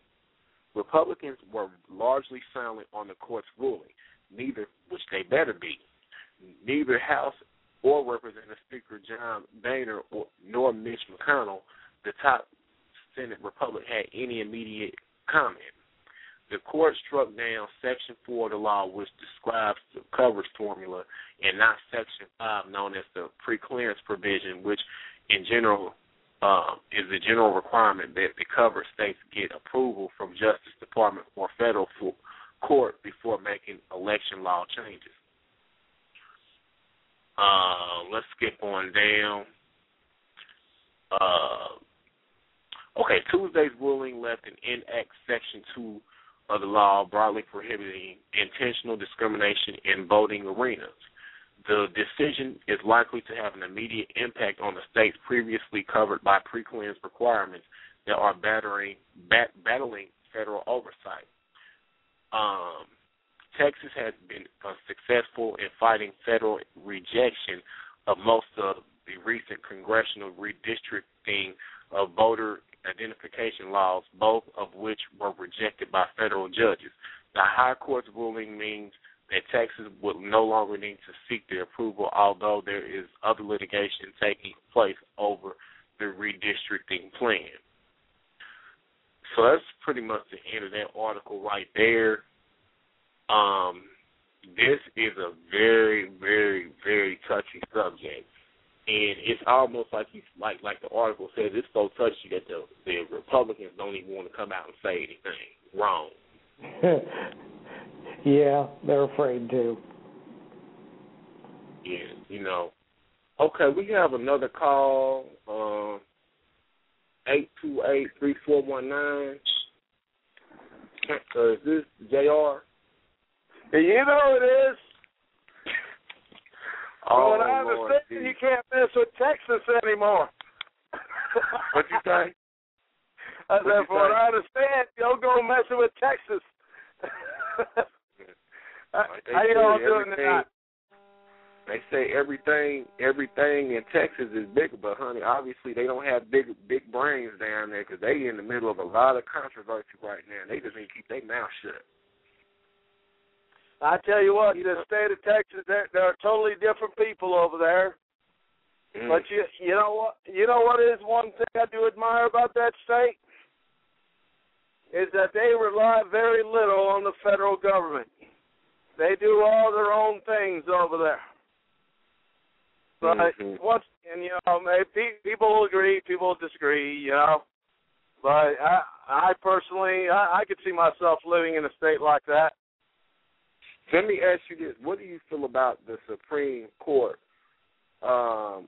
sending back that verdict? Did you hear about them sending that back down to the lower courts about affirmative action and admissions process, like during the admission process, like for people getting into university? No, I haven't. I've been so busy with my job that it's been a little hard for me to keep up with current events here lately. Yeah, there's a lot of stuff that's been coming down from the Supreme Court, which in the next, like Michael said, in the next week or so, we're going to hear how they rule on DOMA and Prop 8. But yeah, they made some decisions on affirmative action in the Voting Act, Rights Act, and I think that we still need things intact to protect minorities in their right to vote, because they're still, even though that they're not going to do things outright like they used to, there's still like some things that even like the Republicans will try to put into motion that will prohibit certain minorities from being able to vote, because they know that they're automatically going to vote for the Democrats. So I think there still needs to be some type of safeguard in effect, but I think that it needs to align with the current time, if that makes any sense. Yeah, it does. It does. Well, one thing is we live in a society of laws, and them laws are written for, so the government says, for our own protection, But networks that we have you out mean there is the majority? Is that what you mean? Yeah, I'm talking about general public and just in general. You know, the thing is that them laws are also subject to interpretation. Mm-hmm. Go ahead. Give me a second here. Give me a second. I'm taking out my window. So, you know, them laws are subject to interpretation, and just like our greatest freedom that we have in this country, which is our freedom of speech, you know, it can be interpreted towards that fine line of hate speech, you know, and then they'll hide under the blanket of freedom of speech. Thing is people almost, society nowadays almost tries to find a reason to dislike somebody, you know, whether it's a minority or the other way around, you know. It goes both ways. I mean, you know, I don't always agree with Hispanics, although I'm a Hispanic myself, you know. But the thing is, you know, there's a right way to do things and a wrong way to do things. Everything can be done. It's just you got to find the right way to do it. You got to stay out of the public eye, you know, because once you're in the public eye, you have become a target, you know. Mm-hmm. And the federal government has got very deep pockets. Like this guy here recently that leaked out. We worked for the Homeland Security and leaked out all them, you know, top secret documents, you know. And now he can't find, you know, he can't find anywhere to go in the world. You know, last I heard he was still in Japan, you know. But, you know, the federal government has already said they're going after him for treason, and treason carries the death penalty. This is a guy that had a top secret clearance, and, you know, look, for whatever reason, whether it was Bush, whether it was Obama, whether it was Reagan, whether it was Clinton, you know, every president has done good as well as bad, all right? And the thing is there's a reason that these things are top secret. And, you know, there's a reason we're not meant to know these things. I carried a top secret clearance when I was in the military, you know? There's things that I can talk about. There's things I can't talk about. You know, there's things that have been declassified I'm free to talk about. But the thing is I know what I can and can't do, which is why I stay out of the public eye, you know. But people, you know, I mean, he's trying to hide behind the banner of freedom of speech, but it doesn't apply in that situation because all the rules changed after 9/11, you know? Right. After the attacks of 9/11, everything changed. All of a sudden, the federal government really became Big Brother.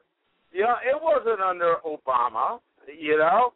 It wasn't at all under Obama. It was under W. Bush, you know, when all of a sudden the federal government... now attacking him. You know, I notice now they are attacking him, talking about he's the president that's going after, you know, that's invading people's privacy and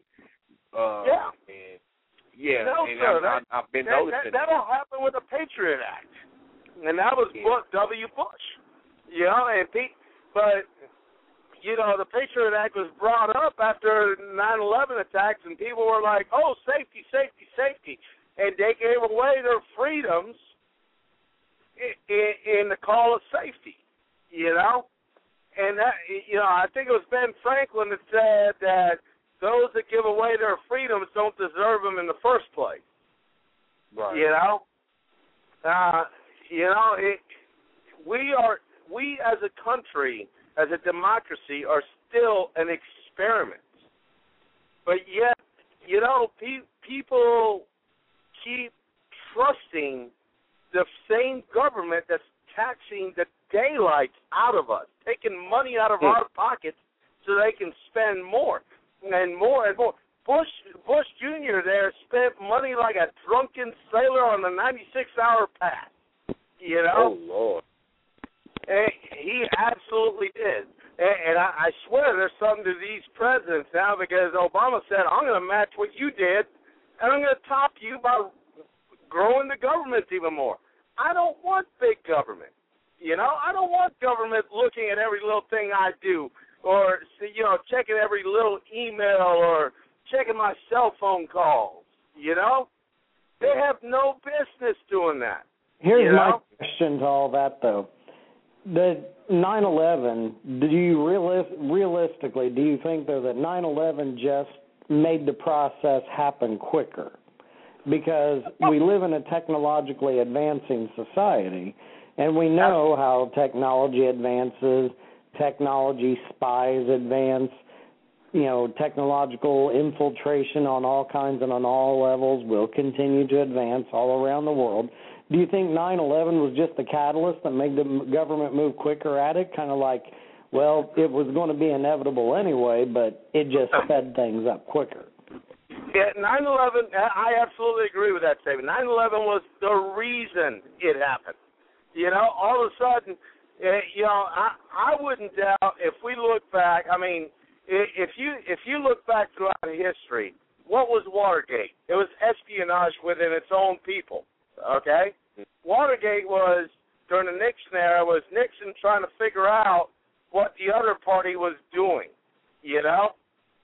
So, it took something like Watergate and made it perfectly legal, where now there's nothing hidden. Everything is open, and 9/11 became the reason that everyone could agree on, They said it's for our safety. We're not going to be going after the innocent people. We're going to be, well, you know what? There's quite a few innocent people that have been nailed on this, Oh, yeah.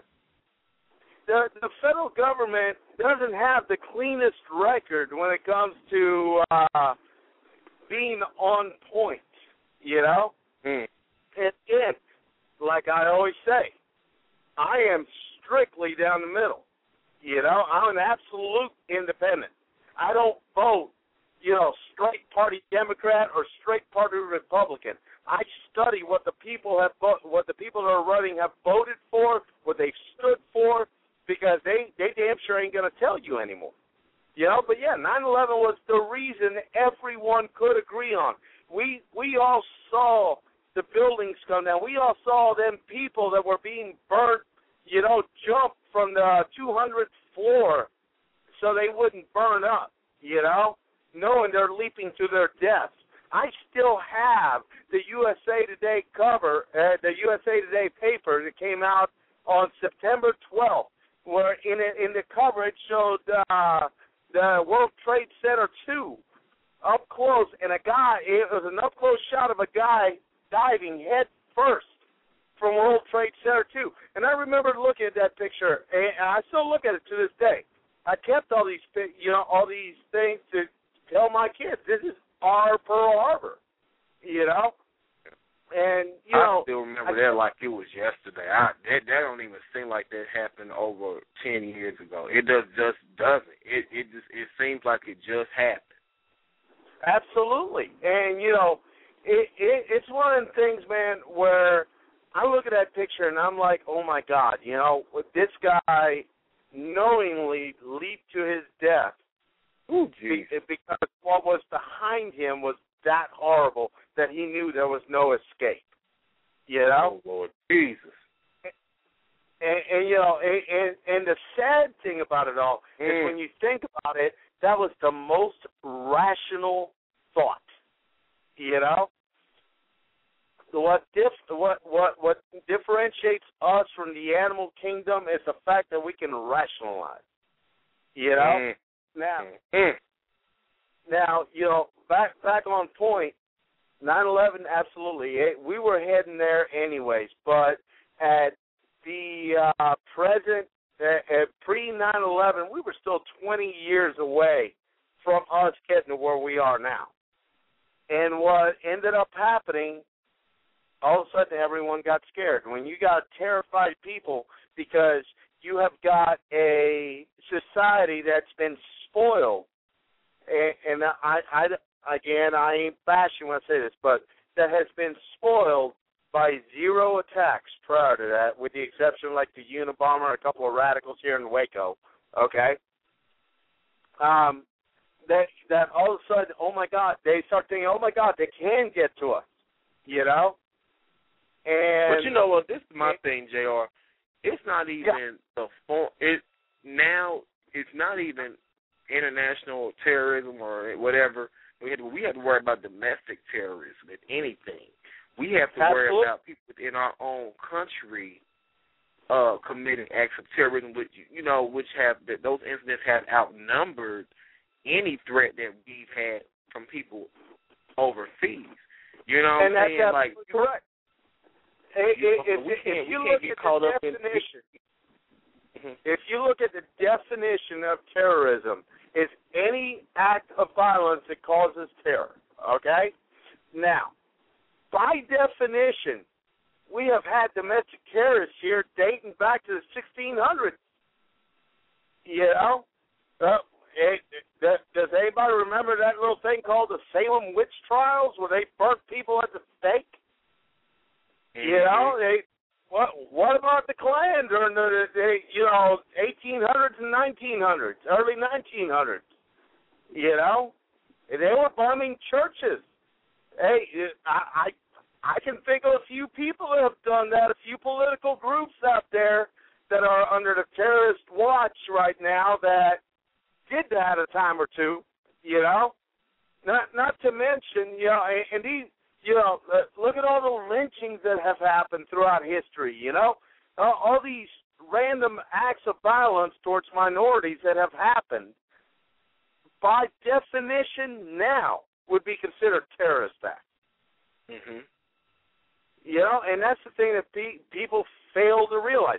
This has been going on for ages, long before jihadists, you know, long before jihadists. You could take it back as far as the Crusades, you know, the Catholic Crusades of the Middle Ages, mm-hmm. you know. But people only concentrate on the now. They fail to see the bigger picture because they're wondering, oh, when's Lindsay Lohan going to get arrested again? Or, you know, most people her. She's irrelevant now. The only people that's making her relevant is the media. Most people don't give a shit about Lindsay Lohan. They're over her. I just use that as an example. You know, I could use it better with Kim Kardashian's baby. I actually heard a story today on the news about how they were sending fake baby pictures out to their friends to see which one was going to try to sell the baby picture to the media. You know? Who cares? You know? Who cares? Just, you know, you need to see what's going on around you. And, you know, this may make me sound like a conspiracy theorist or whatever. It may not. But I know what I've seen.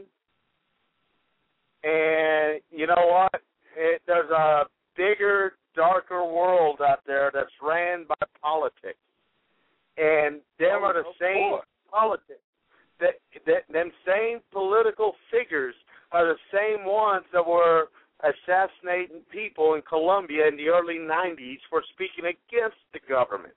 They're the same ones that would burn villages in Vietnam for speaking against the dang Viet Cong and Ho Chi Minh. They're the same ones that...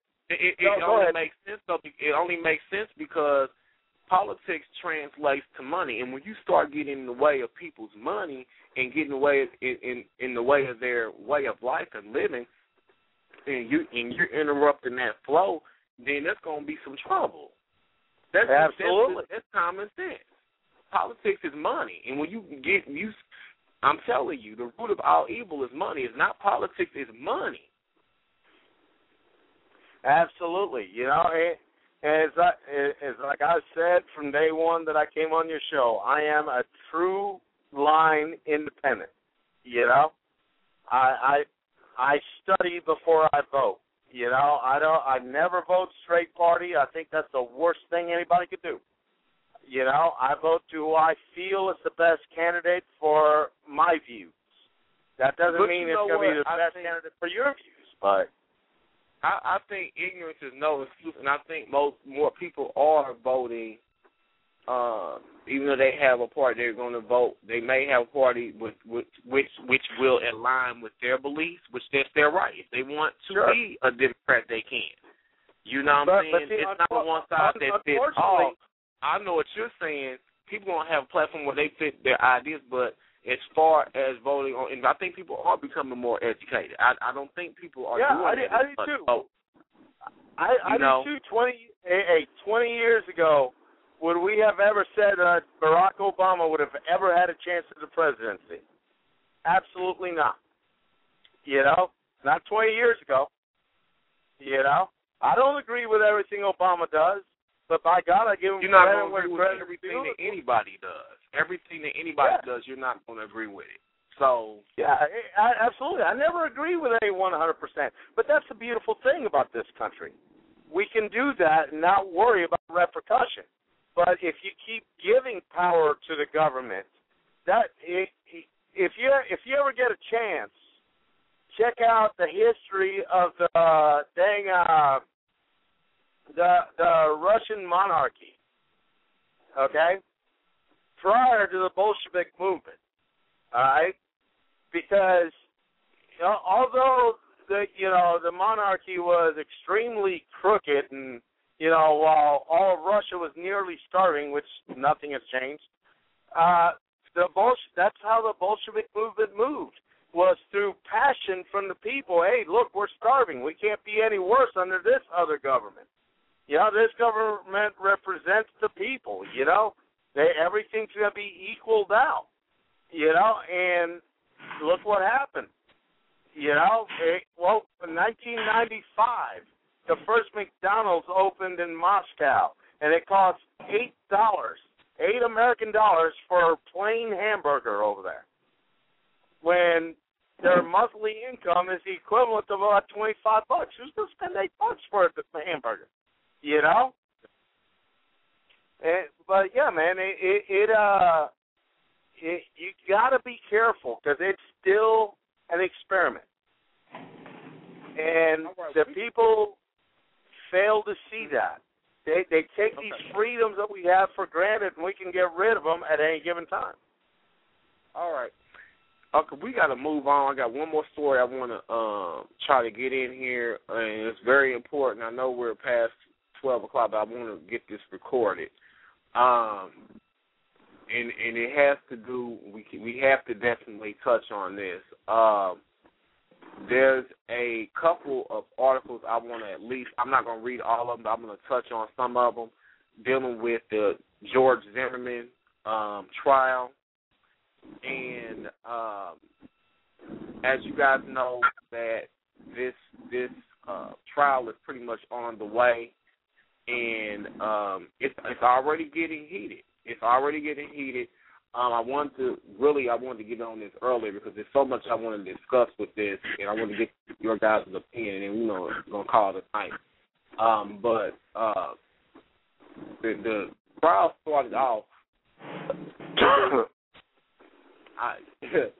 The article that I want to read after we go to this clip is Profanity, Theatrics, and a Joke on Day One of George Zimmerman Murder Trial.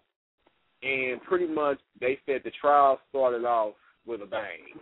So we're going to go through this clip really quick, and then we're going to come back and discuss. I haven't queued up. So we're going to go through this clip. It's only about a minute and a half, and then we're going to come back and discuss the case and read these couple articles and get into it. Good morning. All right, let's go. These assholes, they always get away. Those were the words in that grown man's mouth as he followed in the dark a 17-year-old boy who he didn't know. And excuse my language, but those were his words, not mine. Listen carefully, please, to that call. And listen carefully when the screaming stops. It's right when the gunshot goes off Trayvon Martin was silenced immediately when the bullet that the defendant fired passed through his heart. George Zimmerman is not guilty of murder.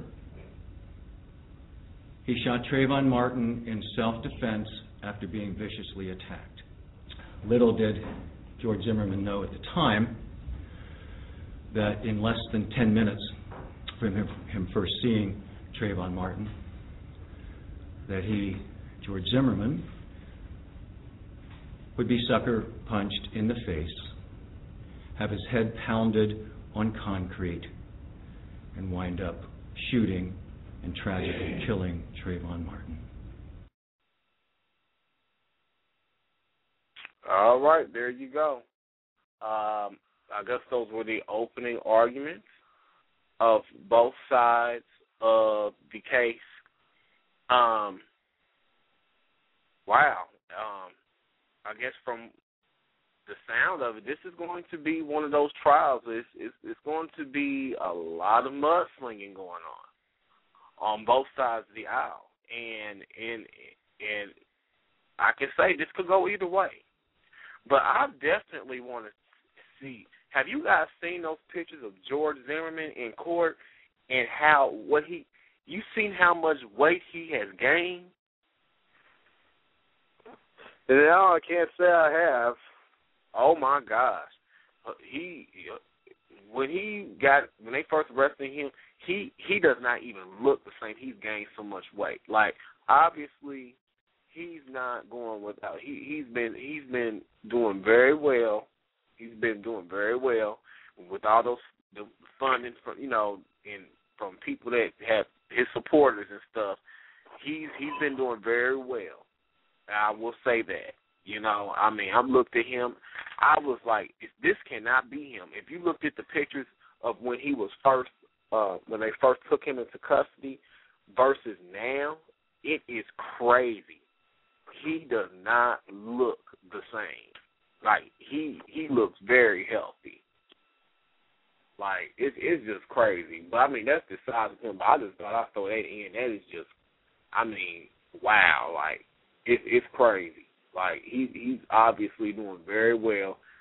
And that's my thing. And I can go into a rant about that. Like, it's just like these prison systems, they're not really, sometimes I don't even think that people can go in there and get 3 square meals a day and live, be comfortable. It's just, I'm not going to even get into that. But anyways, this article, like I said, comes from Yahoo News, and it reads, and I'm not going to read the whole thing.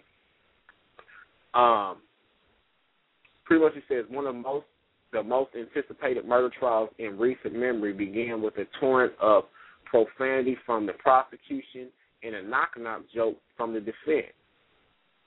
The state of Florida's case against George Zimmerman began on Monday with the expected debate about whether the man who shot and fatally wounded 17-year-old Trayvon Martin in February of 2012 committed murder or acted in self-defense.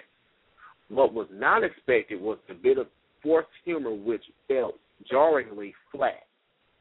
The lead defense attorney, Don West, declared early in his remarks that, quote, sometimes you have to laugh and keep from crying, unquote, and ventured into a joke. He confessed it was, quote, a little bit weird, unquote, to do so and asked the jury to avoid holding the jokes against the defendant. Then he went ahead, knock, knock, West said, stunning both the jury and the assembled onlookers. Who's there? He answered himself, George Zimmerman. George Zimmerman who? All right, good, you're on the jury, unquote. There was barely a reaction. Nothing, West said in a genuine surprise. This was met with some nervous laughter. In a deeply strange way to open up the trial about a killing that was rattled and vexed in an entire nation.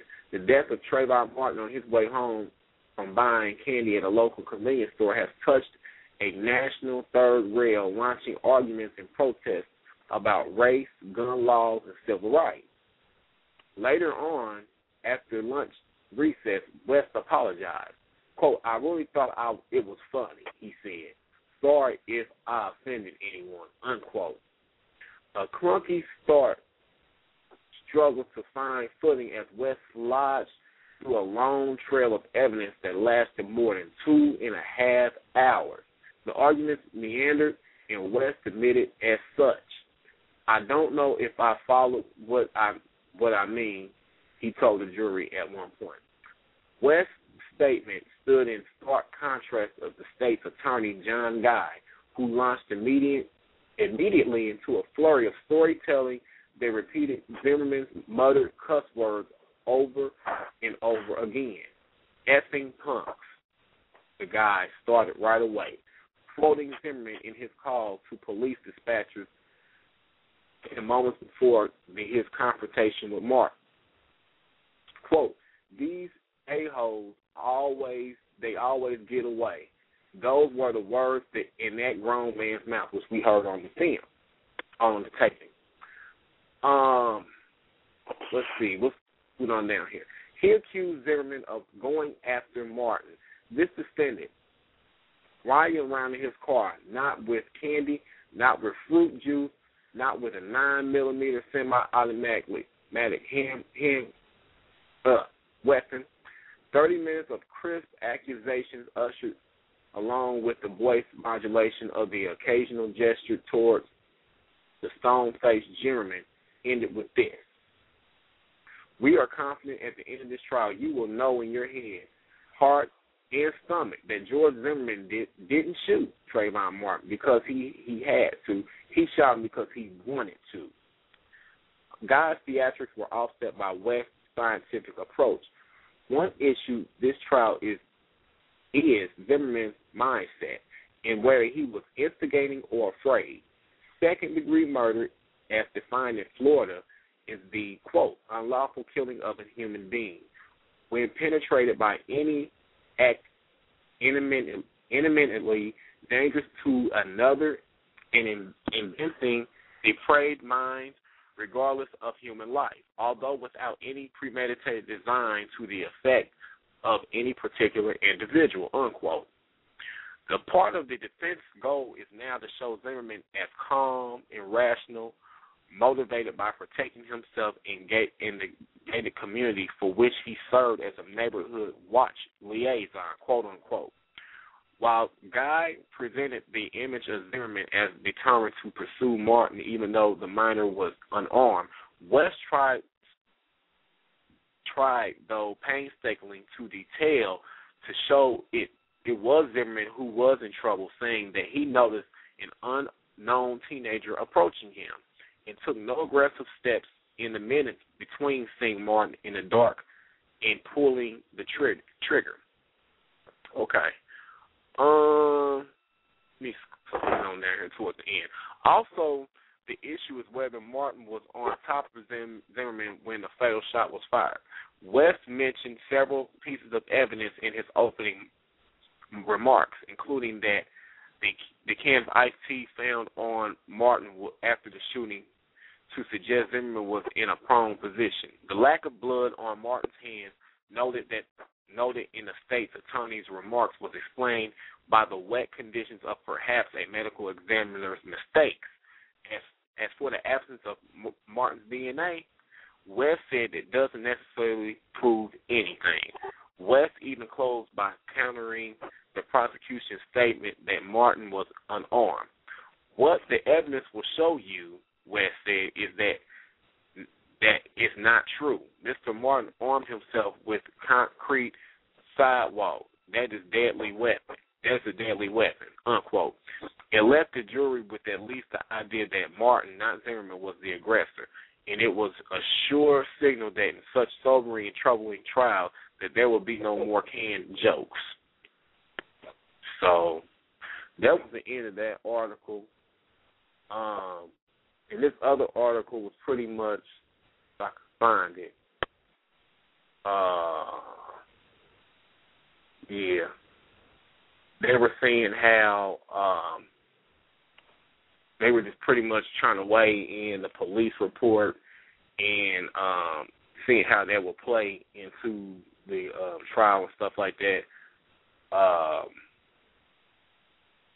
Let's see if I'm going to even read this.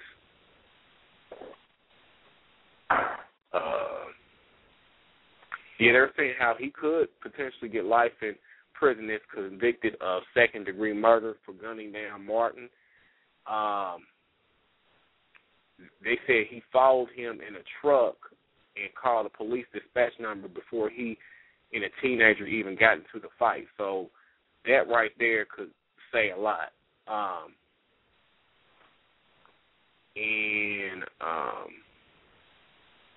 I'm not going to get to this article, it's like really long, but if you want to go back and read it, it is found on Yahoo News, and the article was submitted by the Associated Press, and it's entitled Judge in Trayvon Martin Case Weighs the Police Calls.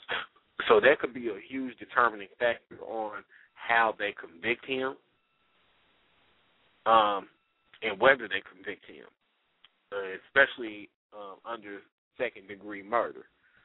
So, I don't know. What do you guys think about this whole case, and what do you think about how both sides kind of opened up the trial? Like, do you think that it was kind of tasteless?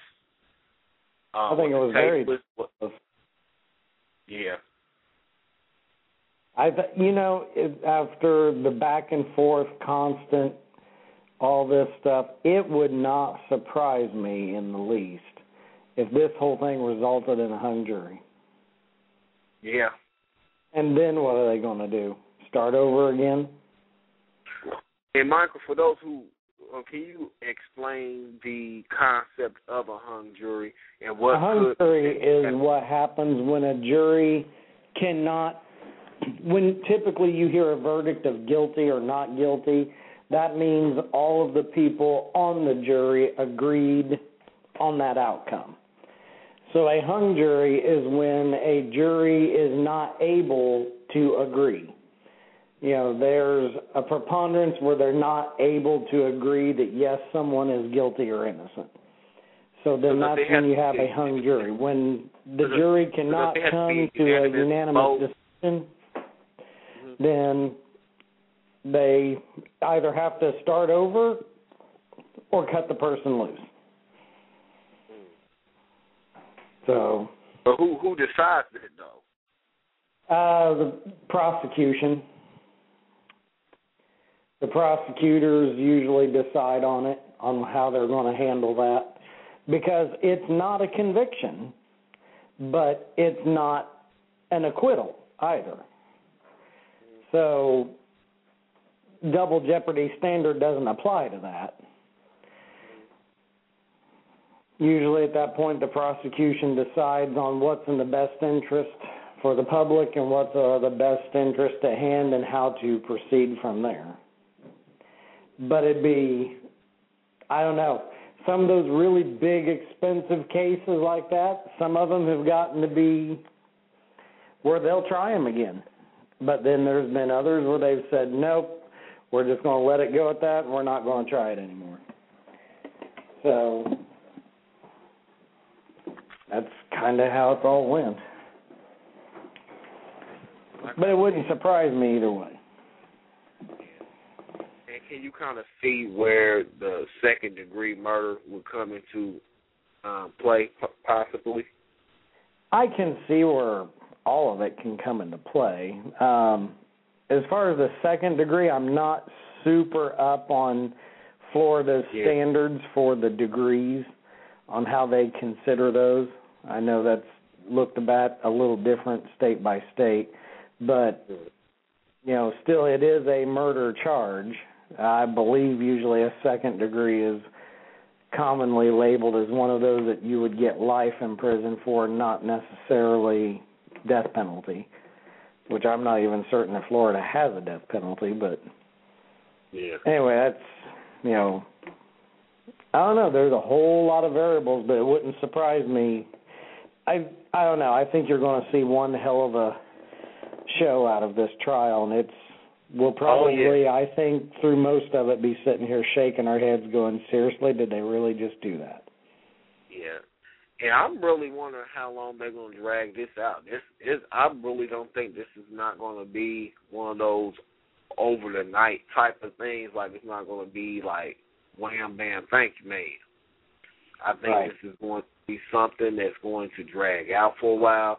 So, you know, if you're looking for something that's just going to be, you know, don't get your hopes up. If you think this is going to be a trial that's going to be over and done with overnight, it's not going to be one of those trials. It's just not. Right. So, I don't feel either. Yeah. I don't think it's going to drag on as long as some people think, but still I think it's not going to be an over and done sort of thing. Yeah.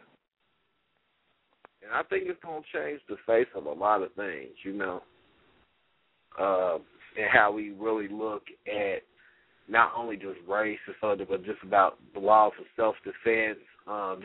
It's just a lot of things are going to come out of this, I think. A lot of ways of people thinking about certain issues and possibly future laws that are passed. But you still with us, JR? Yeah, I'm here. I'm just listening right now. Okay. So what do you feel about the whole situation? I mean, and about how things started off in the trial and how the prosecution and the defense handled themselves in court. Well, if you remember correctly, I ended up a few shows back saying how when this trial starts, it's going to get ugly. It's going to get real ugly. Oh, yeah. Because the defense's job is to discredit, what the facts of the prosecution, to put doubt, reasonable doubt. Okay? So you're going to hear all these things about Trayvon Martin that are going to come out, like he smoked weed 3 days earlier, you're going to hear all these things come out. There's going to be a lot of mudslinging to try to break the character of Trayvon Martin. The facts are very simple, though. Trayvon Martin was a teenager, okay? That everything was recorded. The entire event was recorded through the 911 dispatcher. The Zimmerman was told by the 911 dispatcher not to engage. He engaged. He fired. A kid died. It's that simple. Now, unfortunately, it won't be that simple in the court of law. The defense is going to come out. The prosecution is going to come out. They're going to bring out. We're going to learn every last little detail about George Zimmerman, about how he was shot down. He wasn't accepted to go to the police academy for failing a psychiatric evaluation. We'll be hearing these things. How he might have ate one too many burgers and he wasn't physically fit. You know what I'm saying? All these things are. Oh Lord. All these things are gonna come out, but it's gonna get extremely ugly. The family, the only people I feel bad for is the family of Trayvon Martin, and the reason why is because they're gonna have to relive all this. They're gonna have to listen to the mudslinging coming in from the defense's side. Yeah. And no kid is perfect. God knows I got a couple screw-ups in my house. But, when it comes to it, anything happened to any of my kids, hell or high water wouldn't keep me from freaking going after the guy that done it. Mm-hmm. If you ask my version of justice would be put Trayvon Martin's mom in a dark room with George Zimmerman for 20 minutes and let her do whatever the hell she wants to him. Just turn a blind eye to it. Mm. Don't be wasting time putting them behind bars for life where the taxpayer is going to be paying on average of $85,000 a year to house them, feed them, and all that. Don't be wasting that kind of. No. Wait, we need to go back to these things because there's a fine line of responsibility. Yeah. And George Zimmerman was the adult in here. It doesn't matter if Trayvon came after him. Look, my oldest stands 6'8". Okay, Lord. and I've taken a punch from him, and it doesn't affect me the way it would someone his age. There's a fine difference between a teenage strength and adult strength. You know, there's a very fine difference. And, you know, let's say Trayvon went after him with a rock or a cinder block or a brick or whatever the hell it was, okay? What he saw was Zimmerman coming with a handgun. The kid's got a right to defend himself by whatever means necessary. All he sees is this guy coming towards him with a handgun. You know, God knows I wouldn't. I'd find the nearest hard thing I could and give it hell. You know? The only two people that know what happened that night were Trayvon Martin and George Zimmerman. And unfortunately, we'll never hear Trayvon Martin's side of it all. You know? And I'm telling you, man, I feel so bad for his family because they're going to be living, you know, this mudslinging that may be unjust and may be unfair. Maybe Trayvon was a screw-up, you know? Maybe everything that Zimmerman said is factual to the T, but we'll never know, you know? We'll never know it. And, you know, if you ask me, you know, Zimmerman had a fine line to use necessary force and lethal force. And he chose to go to lethal force. You know? Was it necessary against a 17-year-old kid that weighed $120? I don't think so. You know? And I think he needs to pay for it. At bare minimum, with manslaughter charges. You know?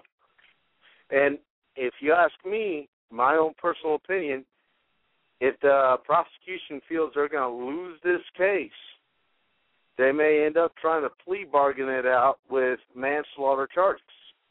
Because I would only carry a few years in prison, and he'll be up, but he'll never. I don't mean to cut you off, JR, but my thing is, justice is going to be carried out regardless, because he will never be able to live, even if he, by some miraculous circumstance where he gets off and he's able to get back on the streets. He'll never be able to live a normal life. No, and you know he'll never be able to live as he know. Like, so really, you know, that's what I said. Some form of justice will be served. He's never going to be able to live a normal life. Nobody's going to ever want to really deal with him. And not even for the fact that they disagree with what he's done. It's like nobody wants to be associated with that. That's exactly right. You know, so he's going to face justice regardless. Yeah. Yeah. But the thing with it is, and I don't know, maybe it's in the water down there in Florida. Maybe there's too much alligator crap in that water because people are just nuts down there. I mean, you had, what's her name, that chick that murdered her daughter, and, you know. And I was just going to bring that up. Yeah. You know, I can't remember her name for the life of me. I mean, she was a hottie, but, you know, it is what it is. Her daughter was Haley or something like that. I forgot her name. Yeah, I know you're talking about. And that's going to bother me. I have no, you know, Florida, it needs to get it together as a state. And, you know, don't be shocked. Do not be shocked if the prosecution feels they're going to lose that case, if they just plead it out with manslaughter charges. You know? Don't be shocked if it happens. I told you, there's going to be a lot of mudslinging. It will be drug out till the jury. You know, I'd say at most maybe 6 months before we hear a verdict. You know, but you're.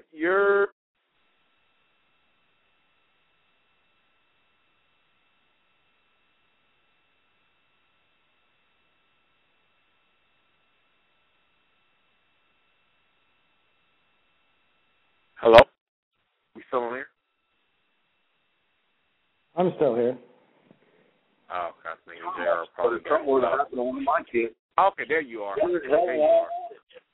Wouldn't keep me from going after that guy. You think prison bars would keep me from going after that guy? You got another thing coming. Yeah. It's just how it is. You know, parents' job is to protect their kids. You know, and yeah, I guarantee you if the shoe would have been on the other foot, and it would have been one of Zimmerman's kids getting killed because somebody thought the exact same situation, okay? Zimmerman out there crying, you know, oh, wait, this is a hate crime. He was such a good kid, this and that, blah, blah, blah, blah, blah, blah, blah. You know? It would have been the exact same deal, just opposite. Yeah. By the way, the name of that girl and the trial wasn't taking nearly as long. They are. Yeah. They are. They are. You're going to see what I refer to as the ugly side of the law come out. They are. Which was introduced to us during the ever-famous Hojo trial. They are. Hello? Hello? Hello? Hello? I can hear you.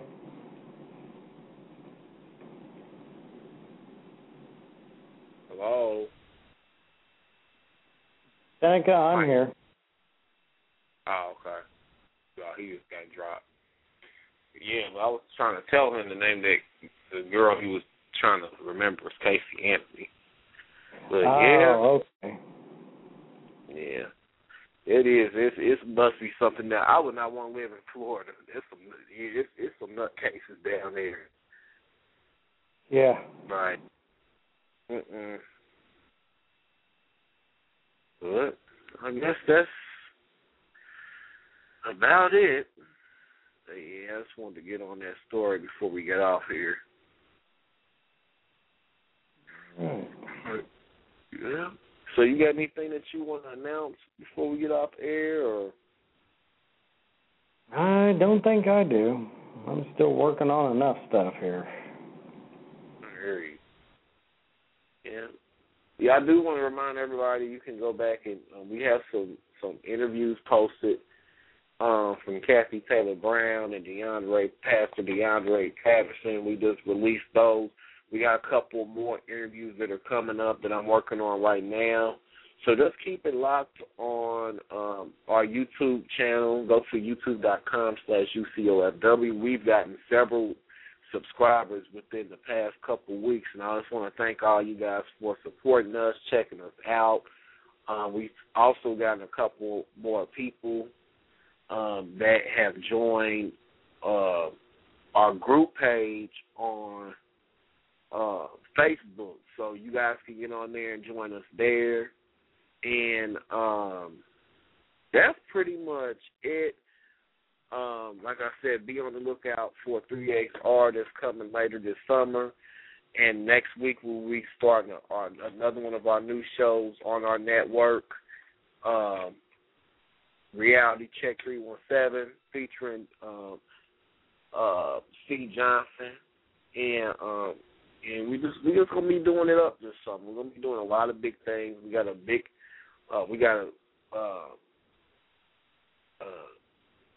interview / documentary coming up dealing with the world of people that are into the transgender world. Well, kind of more like the world of female impersonation, and we're going to talk about the world behind that, and kind of dealing with the GLBT community. They're a part of the GLBT community, but we're going to get a point of view from a few people that are actually transgender or just people that are just into the world of female impersonation. We're going to get into that. That video will be coming out in the next couple weeks. I'm working on that still. So if you guys got any ideas or anything that you want to see, feel free to just drop us a message, and we will try our best to delve into that. So until next time, this is Michael, or this is Seneca and Michael on The Urban Wire, where we shine the light on issues impacting the urban community. Good night, and hope that you'll tune into us soon.